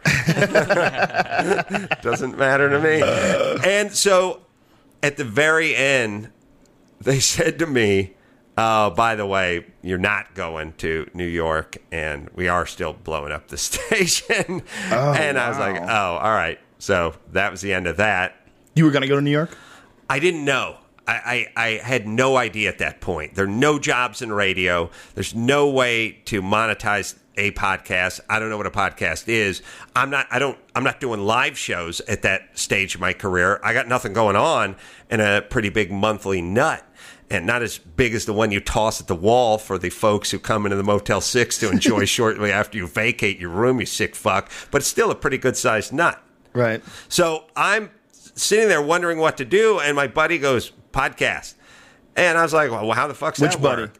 Donnie at the warehouse. He says, "Podcast." And I said, "How's it work?" He said, "You speak your opinion, and you and I are the same way. We like to hear ourselves talk, and we have opinions." And so I said, "Yeah, fuck it." And I found out, I said, "Well, how much you think this is going to cost?" He said, "You buy 2 microphones and a laptop and then a little bit for bandwidth." And I said, "Well, how much?" "Oh, it's like, I don't know, $500 a month or something." And I was like, "Oh, I guess I could afford that. Let's try it." And then it was like $9,000 for the first month of bandwidth. And I was like, holy shit. And so it got down to me spending like $100,000 out of my own pocket just to do it pro bono with the notion that one day it might turn into a business. And that's really the process we're in right now. Wow. So how did you go about, I mean, you have like this giant employee, this staff, this huge, you have a big room, man, and all these employees working and people working video switches. And how did you go about finding all these people and putting everything together? Most of the people would hear the podcast and just go like, "Hey man, I'm digging what you're doing, and I'm a whatever student, and work for $7 an hour, and could I come down there?" And they just want to be a part of something, Right. just in a sort of organic kind of way. I'm sure you've gotten your offers. Yeah, if I didn't have a podcast in my house, that would be much more compelling. But the problem is it's in my house. I don't want some fucking weirdo off the internet. That's how I met this guy. Right. That's what I'm saying. You don't need another jizz flinger in there fucking... yeah. So you had no idea when you first started doing it that it would ever become what it is now. You were just trying to figure it out and just do it and see what it became. I never have any ideas about anything before they are what they are. I just embark upon the journey. I don't really look that far down the road. I mean, I understand, I'm not going to walk off a cliff. I trust that I'm moving in the right direction, but I never have expectations and, I have notions. Well, it's sort of like this. It's sort of, I probably got it a lot from building, because building is a process that goes from shitty to good, which is to say the first part of building is, permits and applications and you cutting checks to the city for nothing and inspectors and plan inspection and all that kind of stuff. And it's nothing. It's just a bunch of money and a bunch of papers. You have nothing. And then you start demoing and digging stuff up and, digging footings and grade beams and blah, blah, blah, and putting in rebar and waiting for concrete and all that. But it's nothing. There's no shape to it. It's just a hole in the ground, and you're literally dumping money into this hole in the ground. But then at a certain point, the cement dries, and you strip away the forms, and you start to frame. And when you start to frame, you get to actually see the shape of the structure start to unfold before your eyes. but it's still like it's wide open. It doesn't keep the cold out or the heat in or anything. But you can start to imagine about what it'd be like to put down that hardwood flooring and to see all the cool, top-notch Viking stoves and Sub-Zeros going into the kitchen and all that. Well, that's the part you look forward to. But if you're closing your eyes and picturing your new Viking stove arriving when you're forming your slab, you're going to fuck up your slab. Just focus on the form. Sure. And know that you'll get to the Viking one day. But for now, you're just forming. Heavy. That is heavy. Shit. That's heavy and correct. I mean, that's you got it. That's being in the moment. That's Right. You sort of have an idea that it's eventually going to come together, but Yes. right now you're just framing it. If it doesn't, it doesn't. But let me just form the best way I can form today. Yeah, I don't really plan things out that much either. I mean, we didn't plan this out. We started this out on a laptop, literally. We're sitting right in front of one of these, and we had fucking snowflakes coming down on the Ustream broadcast, Sure. and we fucked around with music and all kinds of different things. And then eventually we figured out how to do it the way we're doing it now. But it's still evolving. But for us, it's been the best tool ever for getting people to come into the clubs. And that's one of the things that you've done to sort of monetize it. You started doing live podcasts and then live stand-up. Mm-hmm. And I remember when we did the improv together, the Irvine Improv, was one of the first times, I think, or the first time you had ever done stand-up in like fucking 10-plus years. And you killed. You went out there and killed, and you did it like you'd been doing it all along. It was, thanks. It was pretty fun. It was pretty fun to watch.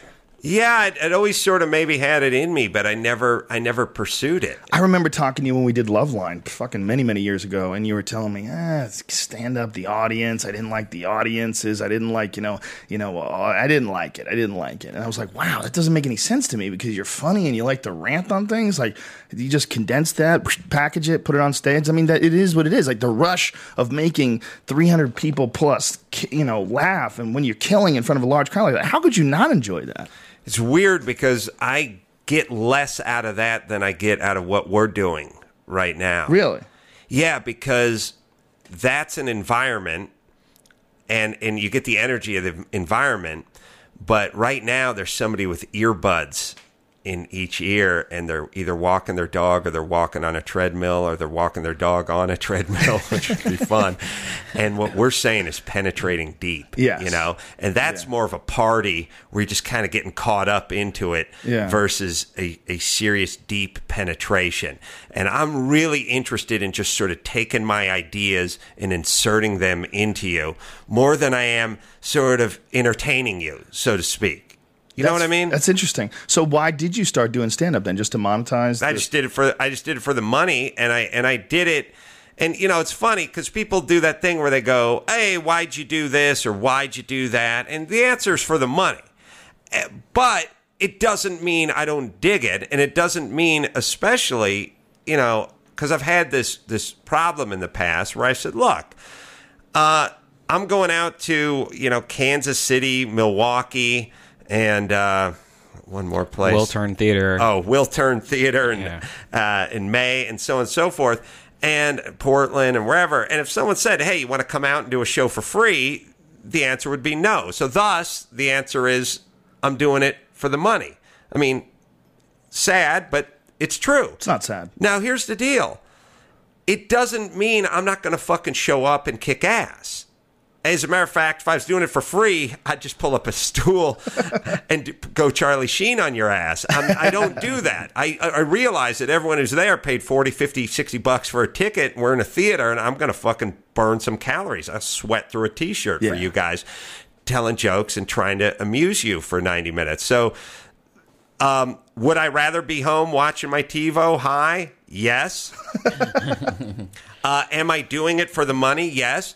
Am I also doing it because I just have the ability to do it? I mean, it comes easily to me. I'm not trying to sound like a douchebag, but it's like a sport, Mm-hmm. It's not a a grinder for me. It's not a tooth Well, it's puller because for me. of what you do on the podcast, and I mean, you can't say it comes easy to you. You can, but I mean, the reason why it comes easy to you is because you're doing. It's like someone who does all this powerlifting and plyometrics and throws medicine balls around, and then someone teaches you how to choke somebody, and Right, they're like, "Wow, jiu-jitsu came pretty easy to me." Well, that's because you're a fucking crazy physical specimen, you fuck. Right. And like with you, what you're doing is you're constantly ranting and constantly piecing together ideas and constantly pointing out things that don't. That's stand up. You're doing stand up. You're right, and it is a muscle that gets exercised. Yes. But either way, when we go do a show, I'm not pacing around in my hotel room, nervous, ducking salvos of jizz that Brian throws. Like it's easy for me when I do it. Yeah. And so you get paid well. It comes easily. And why the fuck not? I've actually been enjoying it in this weird sort of curious case of Benjamin Buttons, where I've been going backwards. Like I started off on TV and am discovering my stand-up in my 40s, which is insane because everyone else starts off in stand-up and gets away from it. And you've only been doing stand-up for about a year now, right? Yeah, it's about a year. But you've already put together a full hour, and you're 90 minutes. 90 minutes. Yeah, and you're out there crashing. That's amazing. Well, and are you writing this stuff down, or these are just rants that you categorize? The rants that I categorize, and I sort of have cues that help me figure out what it is I want to say, and then it doesn't come out exactly the same every night, right? Either. Of course, yeah. But yeah, it's. I sort of mix and match. I guess it'd be like a jam band that had a bunch of songs and changed the set list up on a nightly basis, and maybe they'd never get that good on one song, but yet they could freeform if they had to, and they would never get boring for them because they're constantly mixing the set up. Sort of that with me. I never do my set the exact same way every time either. I mix things up all the time. I know pretty much before I go on stage what I'm going to get into right away, but I always leave the door open for something else. I always leave the door open. If I get on stage and for whatever reason this thought pops in my head, I'll run with that and then eventually get to the planned opening. And then once I get the first bit out of the way, it's more important to me is to get that one solid chunk, just get that out tight and smash it, and then once that's out and everyone's laughing, then we're going to go wherever. Then the ball's moving, the momentum's going, let's go wherever the fuck we want to go. I'm the same way. It's like that first 20 minutes, you just want to be solid, you want to get everyone on your side, and just get that first 20 for me. It's very like important. 25 minutes, and then it's like, all right, we've established this. Now we have some room for lateral movement. I'm really big on that with opening acts too. I always tell them when guys open up for me, I say the best thing you can do out there is don't fuck around in the beginning. Don't try a new bit out when you first get on stage. This is a cold audience, okay? This is a lot of guys that are on the road. Like I take guys on the road with me. They're used to doing sets in Hollywood, and they're used to going up and doing 10, 15-minute sets when there's a host and a bunch of other people on the show. I'm like, this is a different experience, man. These are people who don't know who you are, who come in to see me. So they're willing to let you be funny, but you got to go out there and go tight right away. You got to gain their confidence. It's the most important thing if people don't know who you are, gain their confidence right away. You got to do solid, tight material right up front, get them laughing and go, all right, this guy's a fucking pro. And then they relax and they settle in, they have a smile on their face and they're looking forward to hearing, and then you're smooth, then smooth sailing, everything. But if you start off chunky and fucked up, and then you got to, they're like, this fucking guy. Then you got to constantly re-earn their respect through you'll struggle through your entire set. It's like going out on a first date by shoving your cock through the mail slot. Save it for the third date. Let's get the Save confidence. it for when she loves you and she knows you're crazy. Let's get the confidence level up. There's a video, or I watched it online, but it's apparently pulled from YouTube, but I saw it the other night. It's HBO's Talking Funny. It's Louis C.K., Ricky Gervais, Chris Rock, and Jerry Seinfeld. Right. It's fucking great, man. And it's one of the, and I'm pursuing this now. It's one of the reasons why I've always thought that this podcast in and of itself could be a television show. I was trying to pitch a show based around the podcast, but the show that I was pitching, it was like really produced, and there was all these little segments segments that we would do every week. And then I thought about it, and I'm like, I don't like that. I'm like, I like the idea of a podcast because I like the idea of people sitting around and talking about interesting shit, and it's fun and amusing to watch.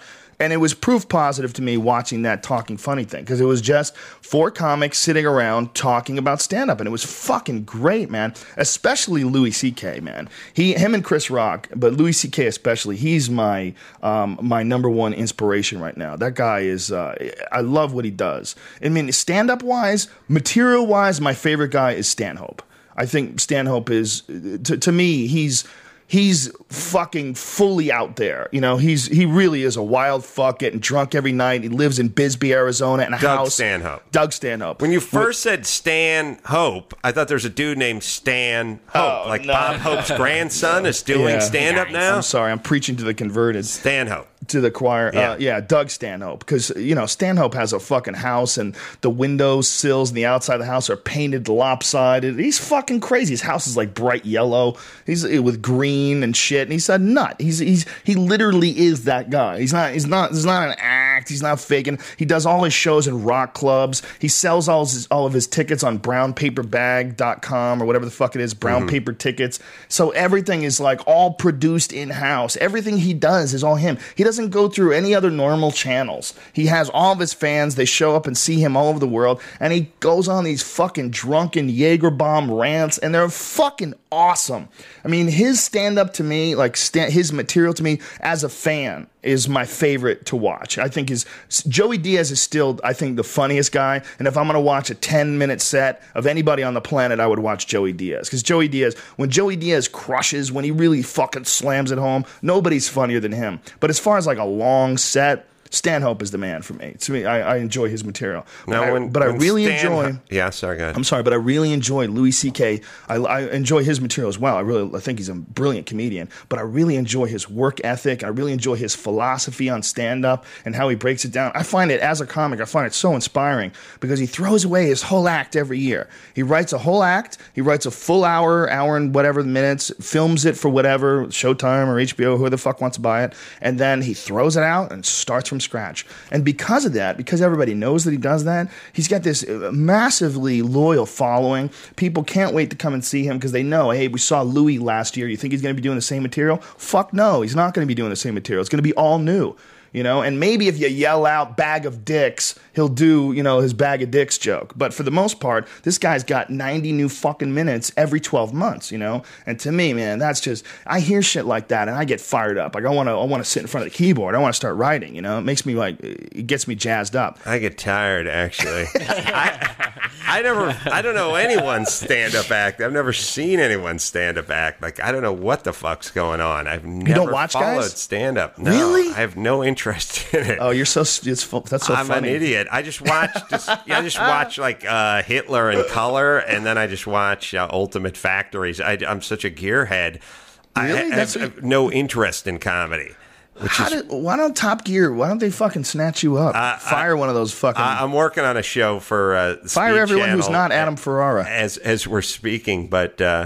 It's weird. I have such a gearhead brain that the second I'm done doing any comedy, my mind shifts to vintage race cars, and I never think about comedy. That's hilarious. Wow. I don't dislike comedy or anything. I just have no idea what's going on. I don't know any of the comedians. I've never seen their act. That's crazy. Do you worry about parallel thinking though because of that? Do you worry about going on this long rant and then you find out, oh, that's on Patton Oswalt's second CD? Oh, it happens. It's got to happen. I was just watching SNL a couple of weeks ago, and Zach Galifianakis got up there and he said something that I'd said on Stern show and on my radio show, 10 years ago. And it was almost the exact joke that I said. I don't think he ripped me off. That motherfucker. Don't blame Brody Stevens. If you're gonna name a body spray called Axe, there's gonna be a joke about it that involves the black community, and I just happened to say it on Stern, and when Axe came out. But I don't think that Zach Galifianakis was listening. It could have very easily been that SNL did it, that those writers did it. There's a huge issue. No, that was definitely his act. I could tell. I could tell he was doing his stand-up. Really? Well, that thing where you go, look, you want to host SNL. I've never hosted SNL, but you know, host SNL, and you say to a comedian, and instead of collecting a bunch of jokes from guys who don't really know your voice, you just go, fuck it, I'll do a real familiar 5 minutes of my act at the top. I know it. I'm confident with it, and then we'll get into the rest of the show. That's what it felt like. Do you have any desire to host SNL? No, I don't. I wish I did, but I don't. It seems like something that doesn't have to do with cars or building to me. Wow, that's hilarious. You're that much into it. That's all I think about. I really. don't have any desire to host SNL. SNL to me is like you got to eat 99 pounds of shit to find that one juicy steak at the bottom of it. Right. You know, oh, there's a juicy 16-ounce T-bone at the bottom of all this shit that I had to eat. I think it's more of a jelly belly, but yeah. Has Dr. Drew ever talked to you about addiction of cars? Because that is an addiction, and you probably spend a lot of money on it. Yeah, but what is the difference between an addiction and an interest that you get enjoyment out of that's positive? I think when people throw around that word addiction all the time. Is. Go ahead. It's continuing in that activity in the face of adversity, and it's like essentially, if your wife says, "I'm going to leave you," if you keep up with fill in the blank. If your boss says he's going to fire you, if you keep up with the booze drinking or the pill popping or the jizz tossing or whatever you're doing, and you keep doing it, and then you lose your job, and then you get divorced, and then you lose your home. That's addiction. If you can be, and there's such things as functional addicts as well, but the real sort of definition is it ruining your quality of life? Like, are you having trouble? Do you like cars more than you like your job or your wife? That's a possibility. Well, I do as well. I do think about them more, but I also understand that it makes me work. Right, because you need to I want fund the car, this habit. and right. I want the garage, and I want the whatever, so I have to fund the habit, just like a junkie has to steal stereos. The first person that ever, I was dating a girl in New York, is the first person that ever told me that I had an addiction, and that was pool. I was playing pool 8 to 10 hours a day. Oh, really? I was playing in tournaments. I got obsessed. Wow. I tore my ACL ligament, and I couldn't do taekwondo. I couldn't kickbox for a while. I had to get reconstructive surgery and the whole deal. And a buddy of mine and I started playing pool. And it started out just knocking balls around, two retards that played in a bar before. I didn't know how to play. And then I met guys that really could play. And when you watch like real pool players, you watch them and you go, oh, it's about gambling. They're gambling and there's money on the line. And then it's about tournaments. And then, you get to see pros play. And I just became obsessed with these balls moving around on this cloth and the fact that you have to figure out exactly how hard to hit the ball to make it collide with this other ball. And you got to judge the angle. And it became a massive obsession. And the girl I was dating said, you have to choose. You have to choose between me or pool. And I said, rack them up. Wow, I had the same thing with foosball, but so I've been there. I'm not saying it wasn't as bad, but it was 7, 8 hours. Foosball does not rule. I love fucking food. Do you have your own foosball table? I play alone. Play alone. Play the old because that's really all you're really battling in life is yourself. You know what I mean? I love foosball. Foosball awesome. alone. What a concept. Yeah, that's the only addiction that I've ever had where someone... Well, and pool again, when I was in Hollywood. When I first came to L.A., I didn't have any friends. So the first thing I started doing is just entering pool tournaments. I was like, well, now I know what I'm going to do on Friday night. If I don't have a set somewhere, I'm going to go enter a pool tournament. I'm going to find a pool hall to play. And then Sussman pulled me aside and said, I think you're concentrating on pool more than your own career. It was true. I wasn't writing any jokes. I was just fucking practicing running out. I was just going over patterns in my head and watching Accustats tapes of classic Johnny Archer versus Earl Strickland matches from the early 90s. Right. Dissecting his run out. Plus, it was affecting his comedy because I caught him back in the day and he'd be like, all right, so anyway, this dude's playing a Brunswick with a pretty fast felt. And he goes for the bridge. And everyone's just, I don't know. Everyone's fucked up with felt. Felt revealed yourself. Oh, man, I got to pee, Joe. What the hell time is it? There's a bathroom right there, man. Go in there and take a left. It is 4:48. You have to bolt? You do. Yeah, right? I do. Okay. I got to go. I got to try to beat my warehouse in like the next 25 minutes. Okay, well, you know what we're going to do? We're going to pause it, and Brian and I will come out. We'll close it out because we're going to do another half an hour because we usually do about 2 hours. But thank you very much for doing the podcast, Sure. man. Like I said, if it wasn't for you and during your doing your podcast, I probably never would have started this thing in the first place. You're one of my favorite dudes to talk to. You're one of my favorite guys to go on your show because you've always got a unique and interesting perspective that I might not have ever considered, you know? And Sure. there's not a lot of guys like that out there, man. And Well, what thanks. Brian Cowan said about you really is true. You truly are the best at going on these crazy rants that lead to conclusions. Like, I'll start rants off, but then 10 minutes into my rant, I'll be like, what the fuck were we even talking about, man? Fire up that vaporizer, you know? But you'll actually come to conclusions on them. And you're a very unique cat, man. The whole thing that you're doing with stand-up and the thing that you're doing with your podcast, it's great stuff, man. And Thanks. just thank you very much for being on the show. So that's it for Adam Carolla. Adam Carolla's show at the Wiltern is May 21st. May 21st. Is this a live podcast show or stand-up? No, it's stand-up show. Yeah, Jimmy's going to join me out there, too. Well, good. Sweet. I think I'm home, so I'm coming too. I'm going to be there. What day is that? That is Saturday, May May 21st. 21st. And LA is a bitch, as we'd always talked about. So LA's a bitch. How? come on out. It's tough to sell tickets in LA. It's not Do you Seattle or Portland. Find you know? that though? Was it because there's so much shit going on here? What do you think it is? I mean, I'll give you the numbers. Like, you know, the Moore Theater, you played the Moore Theater in Seattle that holds, 1,800. 1,800 people. The Wiltern holds 1,800 people or so. And it's like the Moore sell out on a Sunday night without really burning too many calories. It's like 2 weeks out, we're 1,400 tickets sold. It's going to go clean, as they say. It's good. Wiltern, 850 tickets sold. We got a month to go, so it'll probably be okay. But it's tough sledding. Like, you got to fucking get on it and hit it and work it and go, come on, people. Yeah. It's going to be a fun night. Whereas the other shows are like, It's running with weights on here, right?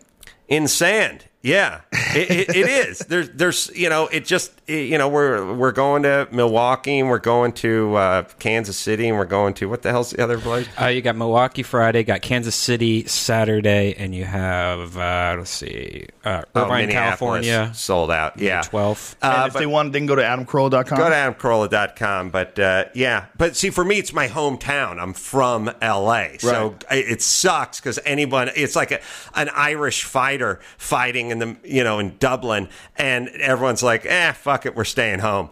Like, it sucks. For me, this is my hometown. And so it's like the Wiltern is the theater that's like, that is my holy shit. I can't believe I'm playing this place. And now I want to fill it up because obviously you play Portland and it's half full house. That's fine. You don't feel great about it, but that's Portland. You didn't grow up in Portland. I grew up in L.A., so... Well, L.A. has so many fucking options. That's the problem. There's I know. so many Let's bands, not exercise any of them on the 21st. Don't do that, folks. The 21st, come on out, Joe. Wiltern Theater. I may be in Boston. I'm doing this Kevin James MMA movie. Kevin James is playing an MMA fighter, and I have to play myself. Well, tell everyone you're going to be there. Listen, if I can make it, I will be there. That is Saturday the 21st. Thank you very much, brother. Thanks, Everybody else, stay tuned. The YouTube folks, I'm going to walk Adam out, and we'll be right back.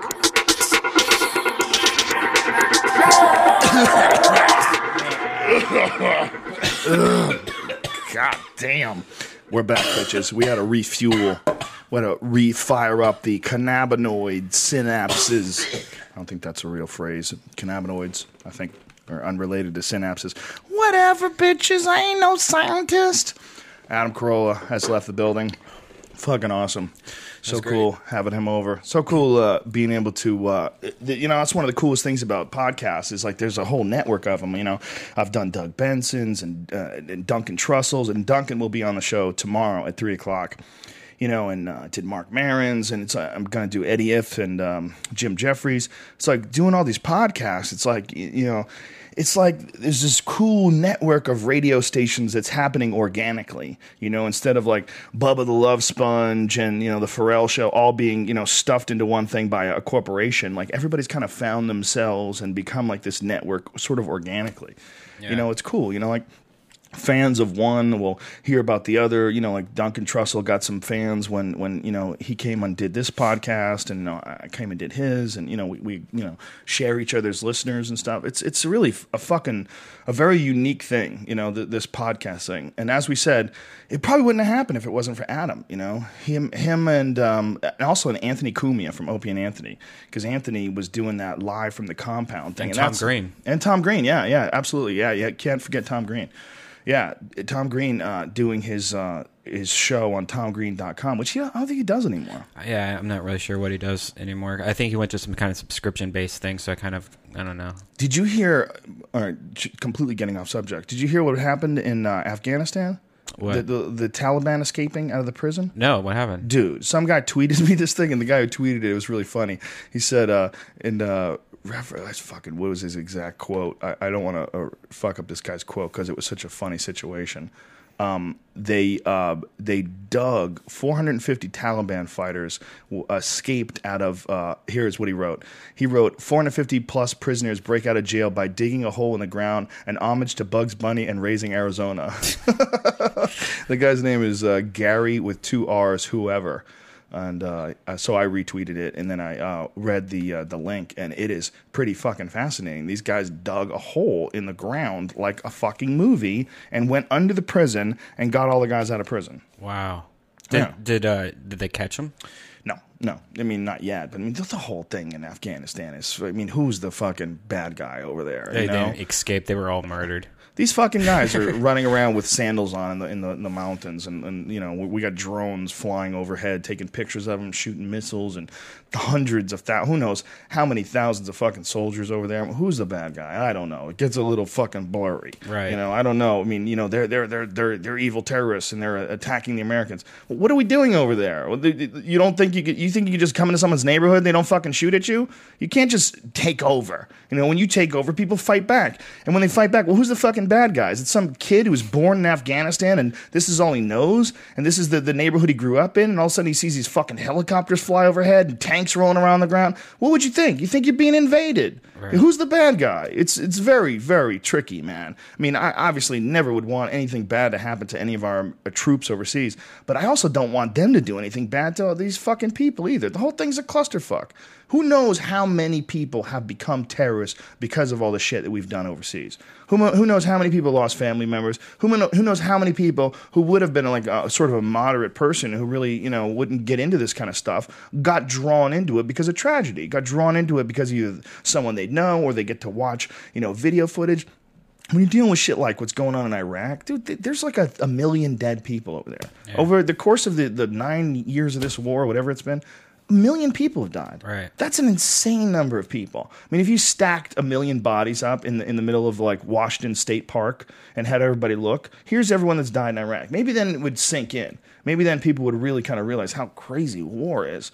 In fact, that this is really how we have to do things in 2011. You know what's crazy is that I didn't know about that, and it would seem that that's something I should know about. You didn't know 1 million people died in Iraq? No, about this news story you did. But the other day I'm eating, and it's like, we have breaking news here, and now we're going to go live downtown Los Angeles. Lindsay Lohan is going to jail. Let's interview the sheriff and blah, blah, blah. And then it was like, wow, this is crazy. Why they spent like 5 minutes on it, and then they go, all right, now for another top news story today, the wedding of the century, and it's those people that are getting married in the UK, the prince or whatever. Have you heard about this shit? I peripherally saw things about it. Every single news channel here in the United States, and why do I care about some prince getting married? Like, why is this on the news? People love that shit because people love gossip. The news has become like People magazine. I mean, when you're talking about 2 wars going on, plus Libya, plus actions in Pakistan with drones, there's a lot of crazy shit going on every fucking day of the week. Yeah. A lot of it. If you're hearing anything at all about Lindsay Lohan and she hasn't killed 50 people, I know there's something wrong. And I know more about Lindsay Lohan than I do about fucking all Let me ask you this. Do you think that is because that the networks are trying to, you know, make the easiest to digest sort of program after people are tired from work and just give the dummies what they want? Is it because the dummies want this, or it's because that's the only thing that's on the air? Do they have a mentality that people are dumb, and in pushing all this Lindsay Lohan shit? Look, here's the thing, man. I can get into it too. You know, I understand it. I mean, I don't judge people for, like, Mrs. Rogan likes the Gossip magazine sometimes. She likes, like, reading about things every now and then. And, you know, and I make fun of it. But I'll fucking, if I'm taking a shit, I'll start reading it, you know, and I'll start reading, damn, he just left her like that. And what is she doing? Oh, man, she's fucking that guy now? Whoa, this is crazy. And now she's got a baby. I bet he's mad. You know, like, you know, it's easy. We have instincts to gossip, and we have instincts to follow, you know, silly fucking stories in the news, whether it's about the princess or especially when it's royalty. That's when it's so squirrely. It's like that prince, that guy doesn't do shit. He doesn't do shit. He's a prince. I mean, he hasn't done anything. He hasn't been elected. He hasn't written some awesome books that everybody loves. This guy's only famous because he's a prince. Yeah. I mean, that's just fucking completely insane. Yeah. That when you get into royalty, it's the ultimate form of celebrity. You know, an entitled celebrity for no reason. At least Kim Kardashian sucked some dicks. You know what I mean? At least you can masturbate to that. Yeah, well, you know, everybody talks about how Kim Kardashian's become famous over nothing. Sort of, but no. No, she became famous because she let that black guy fuck the shit out of her on camera. Yeah, but she's now making millions and millions and millions of dollars, and then you have like these girls working like Jenna Hayes that's not making millions and millions and millions of dollars, and she pretty much does the same shit, but even she better. did it once. She did it once, and it was her boyfriend, and then it quote unquote got out. Who knows? What now her family's making 17 million a who knows how much? month? It's a lot of money. They're making a lot of money. She's everywhere. Yeah, but. Who knows who the fuck put that video out? You can't she really. Did. Maybe she did. Maybe she did. Maybe he did. Who knows? Maybe someone else got a hold of it. Who knows? But the point is, even if we knew like that you put it out on purpose, it's okay still. It's like people guess. As long as you say that you didn't put it out on purpose, you get a pass. But if you do put it on purpose, if you make a porno video on purpose, you fuck on camera on purpose, you don't get in. Isn't that strange? Yeah. No, he's not going to give you a fucking TV show. You know, you're not going to get nothing unless it's a TV show on porn and it makes you want to cry. Right. You know, but the Keep It Up with the Kardashians doesn't make you want to cry. You know. Yeah. You watch like one of those inside pieces on Belladonna. Did you ever watch that show? Where they broke her down? Right. That shit made you want to cry, right? Definitely. Yeah. I'm glad she's retired now. Hopefully, maybe she's happy. Maybe she was happier when she's taking baseball bats in the ass. Probably. Look, it takes all kinds of people, dude, to make this world go round. Yeah. But it is a weird thing, though, that you're allowed to do it as long as you at least claim that you did it on accident, that it got released on accident. But if we suspect that you put it out on purpose, you actually made your own sex video and released it. I think it's pretty easy to get a video out nowadays because I've been realizing how many recordings now I've made of myself that I just accidentally tweet. The other day, I accidentally tweeted something that I thought was a direct message out to everybody, and then I was like, "Wow, that's close." I caught it right away. And what was it? A video. I love you, baby. A video. It was a video? Yeah. Some sexy time video? No. It was a video of... But it could have been sexy time. It was cheesy video. Like a cheesy, like, oh, let's make a video together. Oh, cute. And then accidentally put it out. You know, like I was trying... So did you delete it? Huh? Yeah, I deleted it right away. There was only one person supposedly that commented on it, but like 170 people saw it. And I'm like, probably fuck. Hate you. If there's just one person in there that grabbed that video... That would have been awful. How embarrassing is the video? It's not that embarrassing. It's just gay. It's just like gross gay. Even the way you said it's not that, you lisp when you say it's not that embarrassing. So gay. It's not that embarrassing. You like submitted to yourself. You crawled inside yourself. It creeped me out when I realized I did it. I was well, give us the Cliff Notes version of what's on the video. We did. Do you want to play it? At least I don't have it on me. I deleted it. I was like get it off everything I could. Wow, I don't. It's that embarrassing. Well, give me the Cliff Notes. What does it say?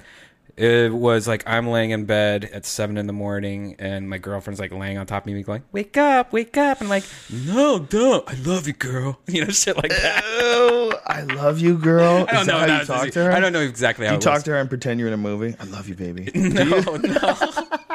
If you don't know how to deal with chicks, maybe that's the best way to do it. Actually, just pretend you're like in a Tom Cruise movie. We did another blackout podcast, and we started drinking at like midnight. And then we drank a whole bottle of vodka and 2 huge glasses of grape vodka. Oh shit! And an hour. And so it's me and Veronica Ritchie. Oh my god! And but what's so hilarious? It starts off. Veronica Ritchie girl is a penthouse. Pet. Yeah, but the beginning of it was really awkward conversation because she's super shy, and then they end up what? Super shy. Super shy. Her whole family's shy. Her whole family's really shy people. They're all just fucking each other, right? Is that what's going on? I asked that. Yeah. That's how drunk it became. Yeah. And then there was one point where she went to stand up and she fell and did like a backflip. So wait a minute, you've known this chick for a while, man, Yeah. and that's the only time you've ever talked to her about molestation. You did it on a podcast. Yeah, it was pretty great. Did she respond? You should listen to it. No, I don't have that kind of time. Just give me what happens. What did she say? She's I don't know. I don't remember. I What? blacked You don't out. remember whether or blacked not out. she said she'd been molested? Dude, please. You remember. I blacked out. Did she say she's been molested? I don't remember. I blacked out. That's ridiculous. You're the worst actor ever. No, You get I'm fired being from a serious. soap opera. I swear to God, I haven't re-listened to it because I don't re-listen to my shit. I don't sit around and operas? listen to my fucking self again. Did they cancel all the soap operas, man? I know they canceled. They canceled 2 big ones the other day when they canceled the hospital one last year. See, why do I know about this? Soap operas might as well be opera. It's awful. It might as well be opera. Like, what are you're doing something that's old and stupid, all right? And the idea that you're going to have this crazy running drama every day and, like, what's going to happen? And she comes home and finds him with her. And it's just every day there's drama and crazy music. And what a weird way to live, man. Fucking stone, Joe. Hell yeah, you are, We kid. did 2 volcanoes. You just got back in. You dove right back in, son. Look, we dove in just an hour ago, and you dove right back in. Have you ever tried one of the fake the volcanoes that's like a copy of it, like a generic copy of the volcano? No, I haven't. It's called like the Wave or something. I forget what it's called, but I just wondered if you... Because it's only $90 compared to whatever the volcano is, like $400. I don't know. I wouldn't go budget on vaporizers. No? Yeah, it seems like complicated, man. It seems like there's a lot of shit going on there, and electricity, and it's heat. And anytime there's heat, I say you got to get the best thing, because you don't want things burning through the fucking cord and blowing up in your house or whatever some cheap piece of shit would do. Yeah. Just get the stuff that's going to work. That volcano thing, what we're talking about is a vaporizer. And what vaporizing is, ladies and gentlemen, is for the health conscious amongst us, the stoners that don't want any of those bad, nasty bits that you take in from burning smoke, which apparently is not nearly as bad for you as tobacco smoke, but it's got to be somewhat bad for you. It's just smoke. I mean, I don't know. It has some health benefits. It's an expectorant, and apparently it's very good for people when they have asthma. People have asthma, at least some of them, have reported that they have a benefit from smoking the pot. But what the vaporizer does is it cuts out all the health problems. It heats it up, but doesn't burn it. And it blows air through it, and it releases this THC mist, and that is collected in one of these. And what this is you hear it, the iTunes folks, it's a plastic bag. At the end of it, it has this little nozzle, and you just suck out the pure THC. And if you suck out enough, you can see aliens. And by the way, the volcano, I've tried every single kind of vaporizer known to man, and the volcano is the only one that I recommend. If you're going to get one, get the volcano, because that shit works. Where the other ones, you're trying to adjust the temperature right, and then sometimes it feels like you're not getting anything. Then other times it's like you got too much dark smoke for some reason. All that shit is just too ridiculous. Just the volcano does it. Yeah, it just figures out how to do works. it. But I see how people don't want to pay that much money to get high. Yeah, I was on Craigslist looking, and there was a lot of those generic ones on there. You know, the only reason why all this shit costs so much is because it's illegal. It's the only reason.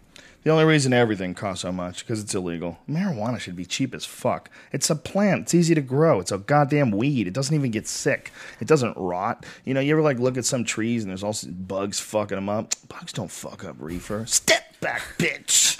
You didn't even have a chance. Bugs don't have a chance. Reefer doesn't need pesticides. Like, people always say, what happened if they put pesticides in your weed, man? Yeah. You can get, like, DDT poisoning, bro. That's what's wrong with weed. No, you don't need it. It doesn't need pesticides. It doesn't get sick. It's not like all these pussy-ass plants. It's one of the toughest plants that's ever existed. It's the best fiber. The fiber that you make out of hemp, like when you make hemp jeans or clothes, it's like so much more sturdy than cotton. Mm-hmm. And the paper, like hemp paper, is so superior to cotton.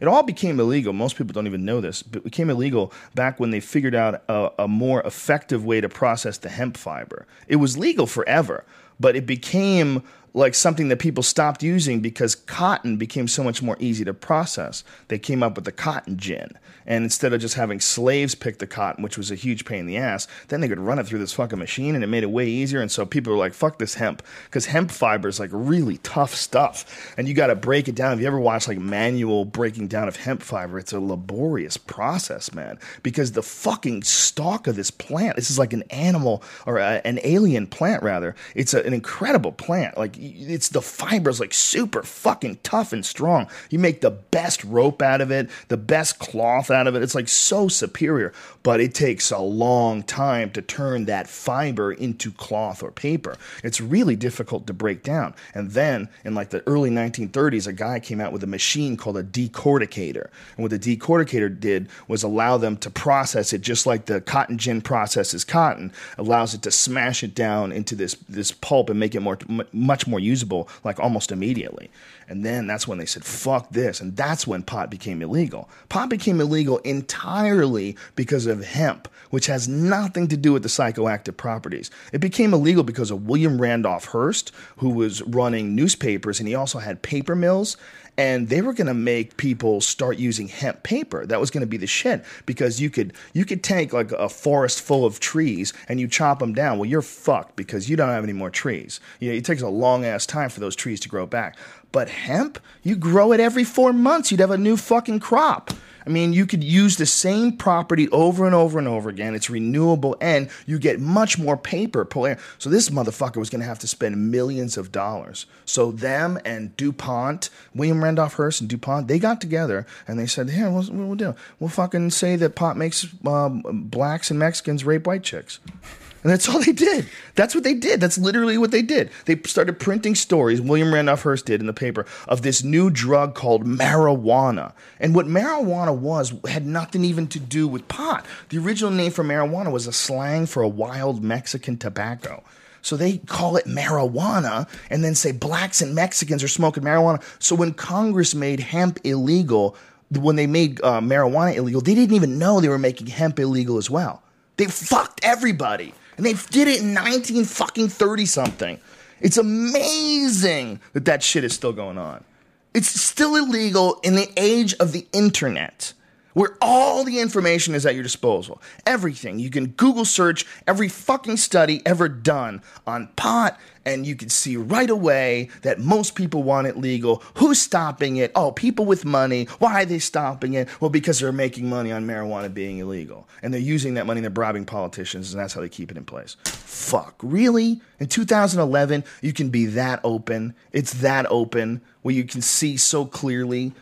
Yeah. It's so sick, man. It's sick. It's sick that we live like this. It's sick that you can put people in jail for wanting to smoke a joint and kick back and listen to some good music and, eat some food and have some great conversation with friends and not hurt anybody. And yet cops can come and lock you up in a fucking cage for that. It's ridiculous. We know what drugs are bad, folks. We know. We have to stop letting people tell you that the drugs that are good are bad, because they're fucking wrong. There's ones that are bad. Don't do meth. Don't do heroin. Or if you do, you got to be a musician or something. Heroin seems to be okay for musicians. Did you see? It kills you, though. Did you see that guy? What's his name? Batista. The Strike Force guy. Yeah. Did you see his thing on TMZ the other day? No. He was talking about how his deal got cut, from when the merger with the UFC and the Strike Force and stuff like that. Do you think that's something? Do you know anything about this guy? Or no, I don't know anything more than I saw there was a headline on MMA.tv or mixedmartialarts.com.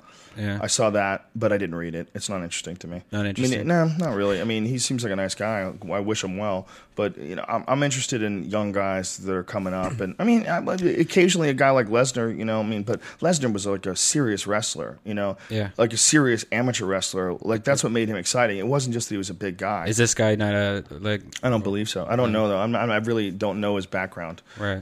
But I feel like I would have heard about him. The way I heard about Lesnar. When Lesnar was a wrestler, back when he was doing pro wrestling, I had heard about what a freak he was. Right. Like, people were talking about what a crazy specimen this guy was. Dude, there's a fucking video of him.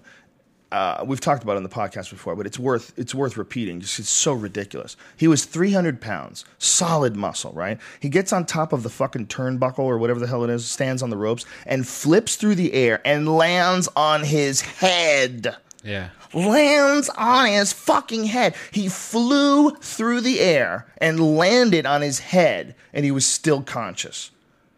And he climbed on top of the guy and still got the pin. Wow. And you watch it. If you watch it, you watch him do that, and you go, that's supposed to kill people. How did that not kill him? Yeah. Like, who is this guy? How the fuck could that guy survive that? It's supposed to snap your neck and break every fucking bone in your spinal column. It's supposed to be just chaos for you after that. Meanwhile, he, like, finishes the match.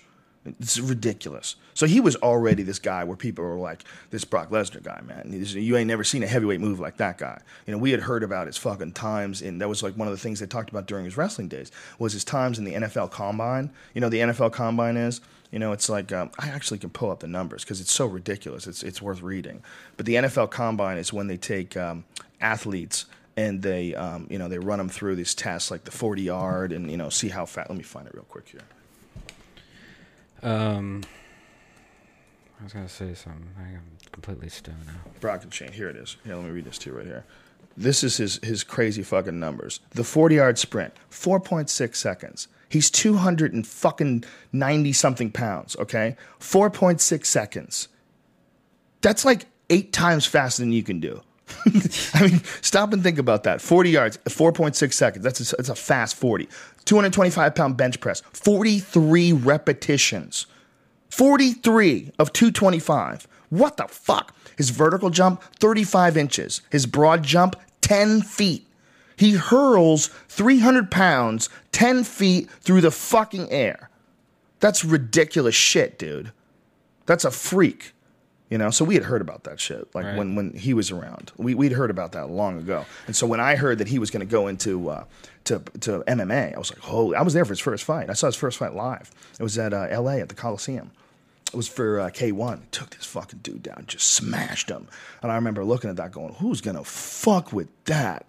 Like, that's a dangerous motherfucker. Some freaky guy who can get on top of you and just punch your brains in. And try stopping it. Good luck, you know. Of course, you know, Cain Velasquez eventually did stop it, but he was another freak specimen. Yeah, when's the rematch for that? Well, it's not going to happen unless Brock gets by Junior Dos Santos. That's going to be in June.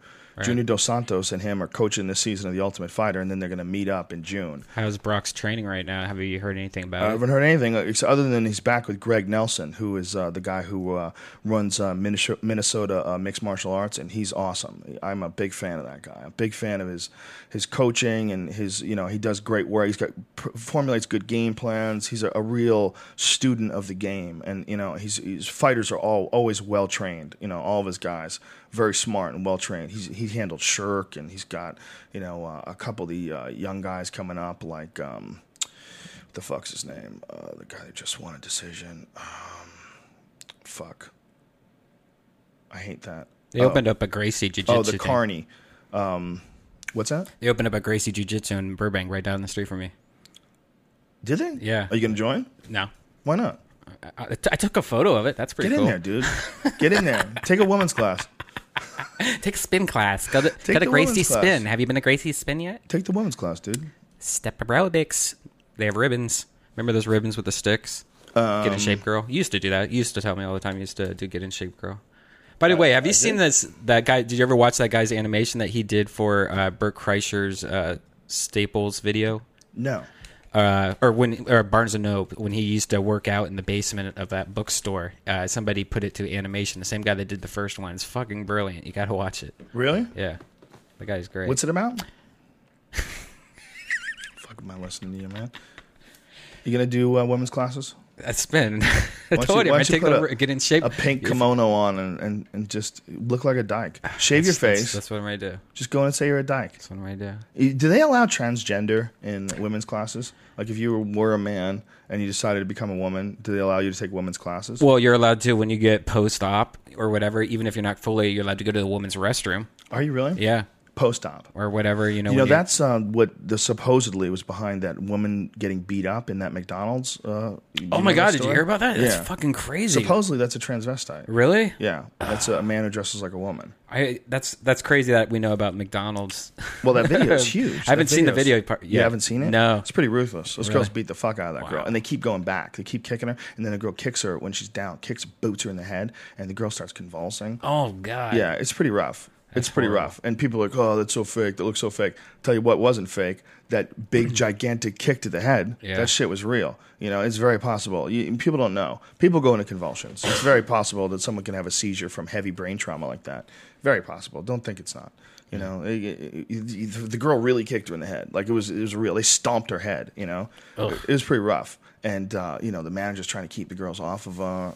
He can't. He's ineffective. Everybody got fired.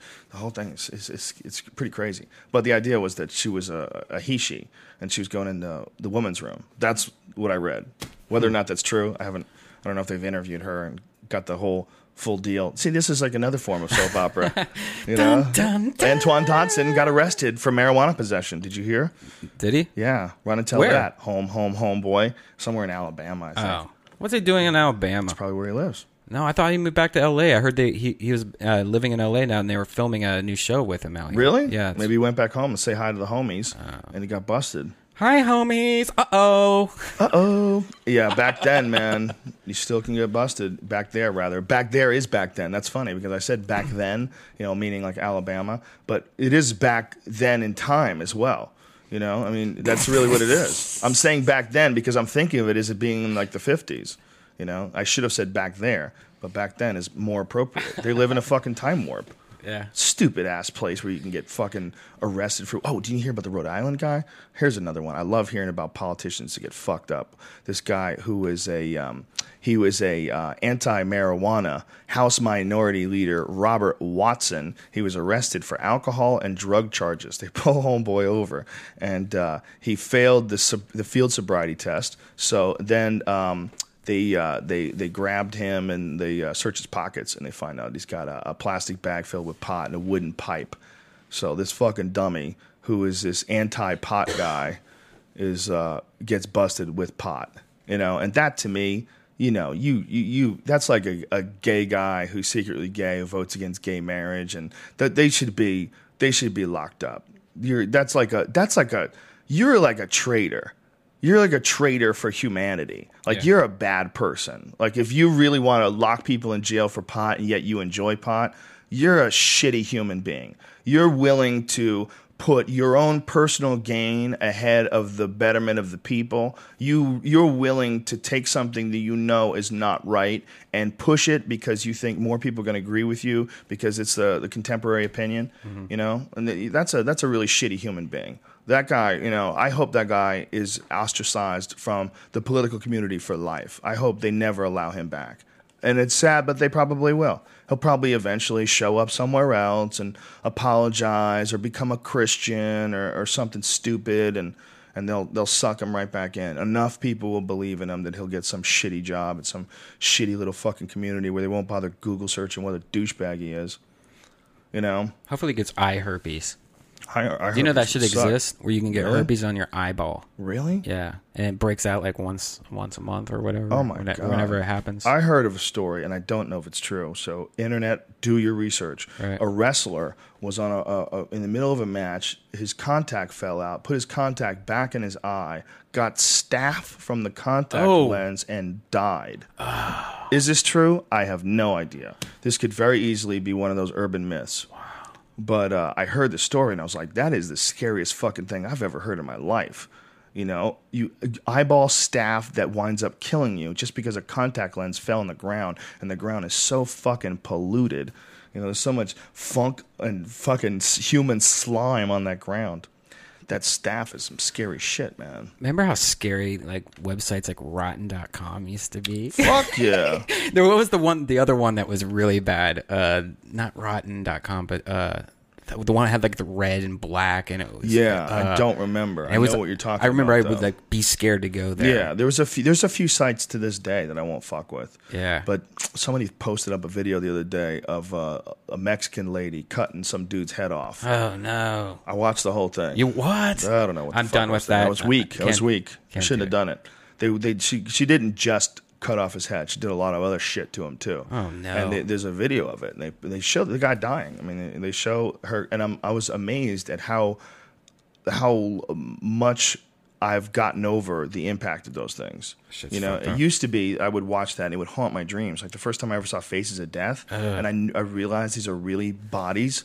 Like Faces of Death, some of the Faces of Death were, I don't know if it was exactly Faces of Death, but one of those type of videos. I remember one of them was super disturbing. It was in some Middle Eastern country where they were killing a guy by tying him in between two trucks and pulling him apart. Oh, yeah. Yeah. Remember the blood orgy? That was completely fake, right?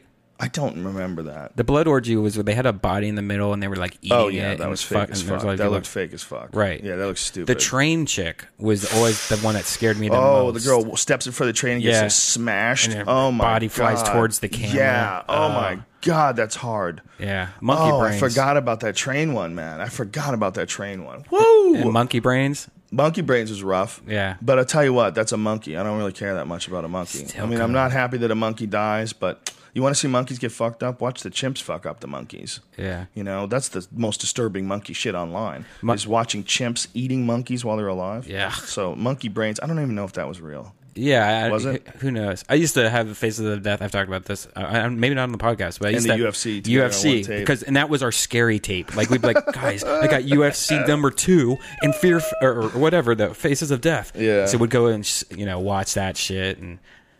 Yeah, it used to disturb the shit out of me. Like that video of the guys getting pulled apart by the trucks. That fucking haunted me for days. Yeah. But now I can watch it, and it's so much easier to digest. My favorite one was not my favorite. The most disturbing one where that guy gets like shot in the stomach and he goes ay ay ay or whatever it was. Ooh la la, and he falls down.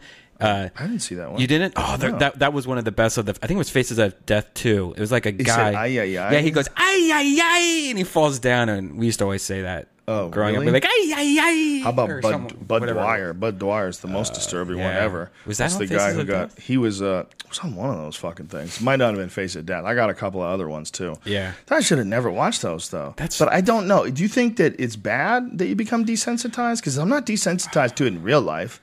Or what do you think? I don't think it's good for your soul. Like I think after I saw that beheading video, the famous Iraqi beheading guy, I think after seeing that, I'm like, you know what? I'm cutting myself off of that. I'm just not going to do that anymore. There's no reason. I don't need to see it. I see what it looks like. Yeah, I don't know. Yeah, I'm in agreement.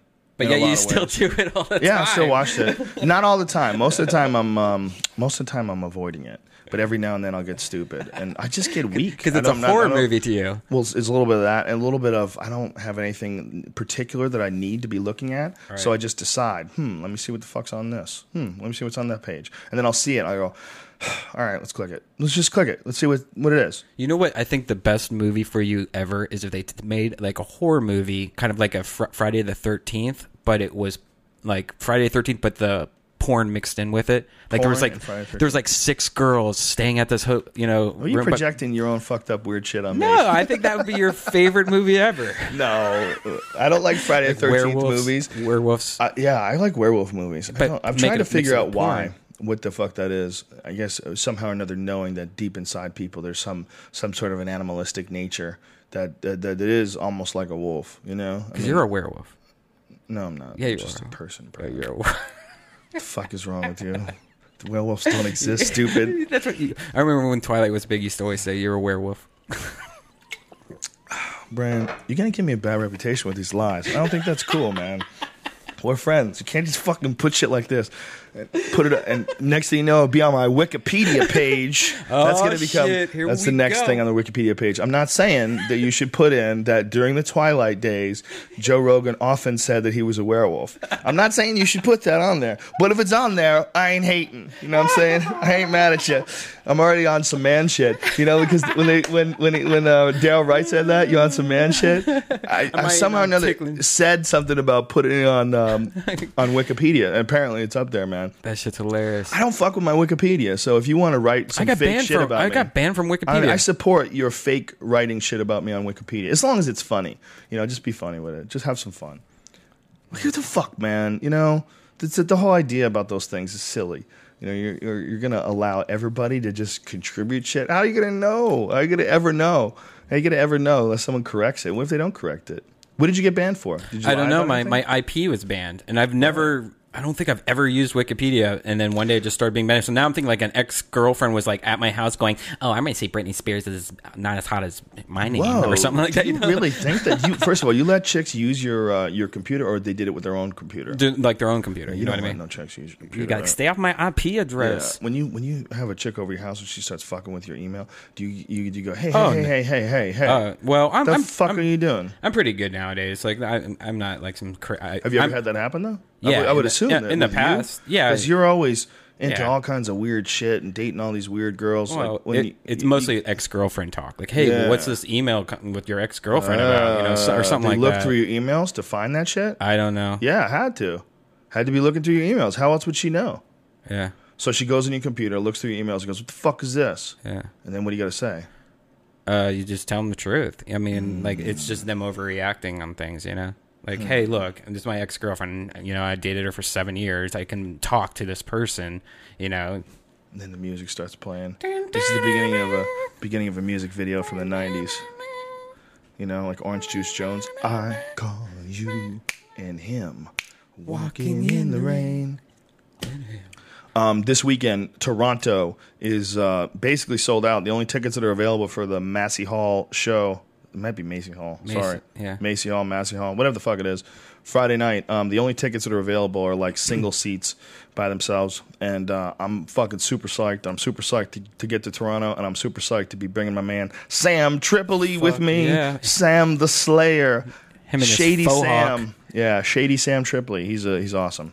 And then the UFC, of course, is the next night. So it's going to be the shit, son. I can't wait. We are doing Sal's Comedy Hole tomorrow night, and that'll be at 8 o'clock. Yeah, 8 o'clock in Hollywood. Wow, why are you frowning? Oh, I didn't know that. I haven't put together any. Do you know? All right. Oh, call Sal. All right. Tell him what the fuck. Well, they asked me today if we were doing it. I hadn't heard anything Shazam, about it. son. Now we know. Okay. Now we know. Well, yeah, I might be doing a show at a pot shop in Toronto on Thursday night too. So, Tripoli and I. There's apparently some underground pot thing going on in Toronto, and they have shows there. You know too much. You already know too much. So that might be going down on Thursday night too. I'll keep you freaks posted. Did Doug Benson get a hold of you? Yeah, he's going to be on the podcast May 11th. And tomorrow, which is April 27th, Duncan Trussell is coming on at 3 o'clock. So that should be awesome, bitches. I can't wait. Yes. Thank you to The Fleshlight for sponsoring our podcast. And if you go to joerogan.net, on the right-hand side, there's a link for The Fleshlight. If you click it and enter in the code name Rogan, you get 15% off the #1 sex toy for men. It is awesome. Brian and I have both fucked it on numerous occasions, and we give it 2 thumbs up. Correct, Get the Brian? Jenna Hayes one. Get the Jenna Hayes one. In support of Jenna Hayes, because she was on the Death Squad podcast, and she seemed like she was very cool. She seemed like a nice person, right? She did she was nice, but she did what it sounds like when she has an orgasm on it, and it was like a minute long or something like that. It was fucking beautiful. Like, really? Amazing. She's funny, you know, like how she just embraces being a slut, you know, and talks about how funny it is, and like her whole thing, how she controls everything, no music while the sex is going on, and she doesn't like big long stupid scenes. She just likes it. She does it all herself too, man. Yeah. She's got 30. She's won more awards in porn than anyone. It's amazing. She's an OG, the Hicks and Gracie of porn. Fuck yeah. Is that what it is? Yep. She is, right? Yeah. So you like that? That was good? It was an amazing interview. Well, maybe we'll get her on this show, too. That'll be Definitely. fun. We'll have to do it at your place. Yeah. Can't get any skanks over here. Can't happen. Thank you, everybody. And we will see you all tomorrow. And, May something or another. San Francisco tickets are on sale. And they're already more than half sold out. So all my friends that want to come to the shows in San Francisco, it is May 12th 13th, and 14th. And like I said, the tickets are all they're selling very fast, so I don't want to get anybody to get left out. And that'll be Cobb's. Joey. Yeah, Cobb's. that's at Cobb's, and that'll be Joey, and I think Ari's going to do it too. And you're coming too, right? Yeah. What, bitches? Yeah. All right, my friends, we'll see you tomorrow with our pal and one of the best podcast guests ever, Duncan Trussell. As always, I love you, bitches. Later.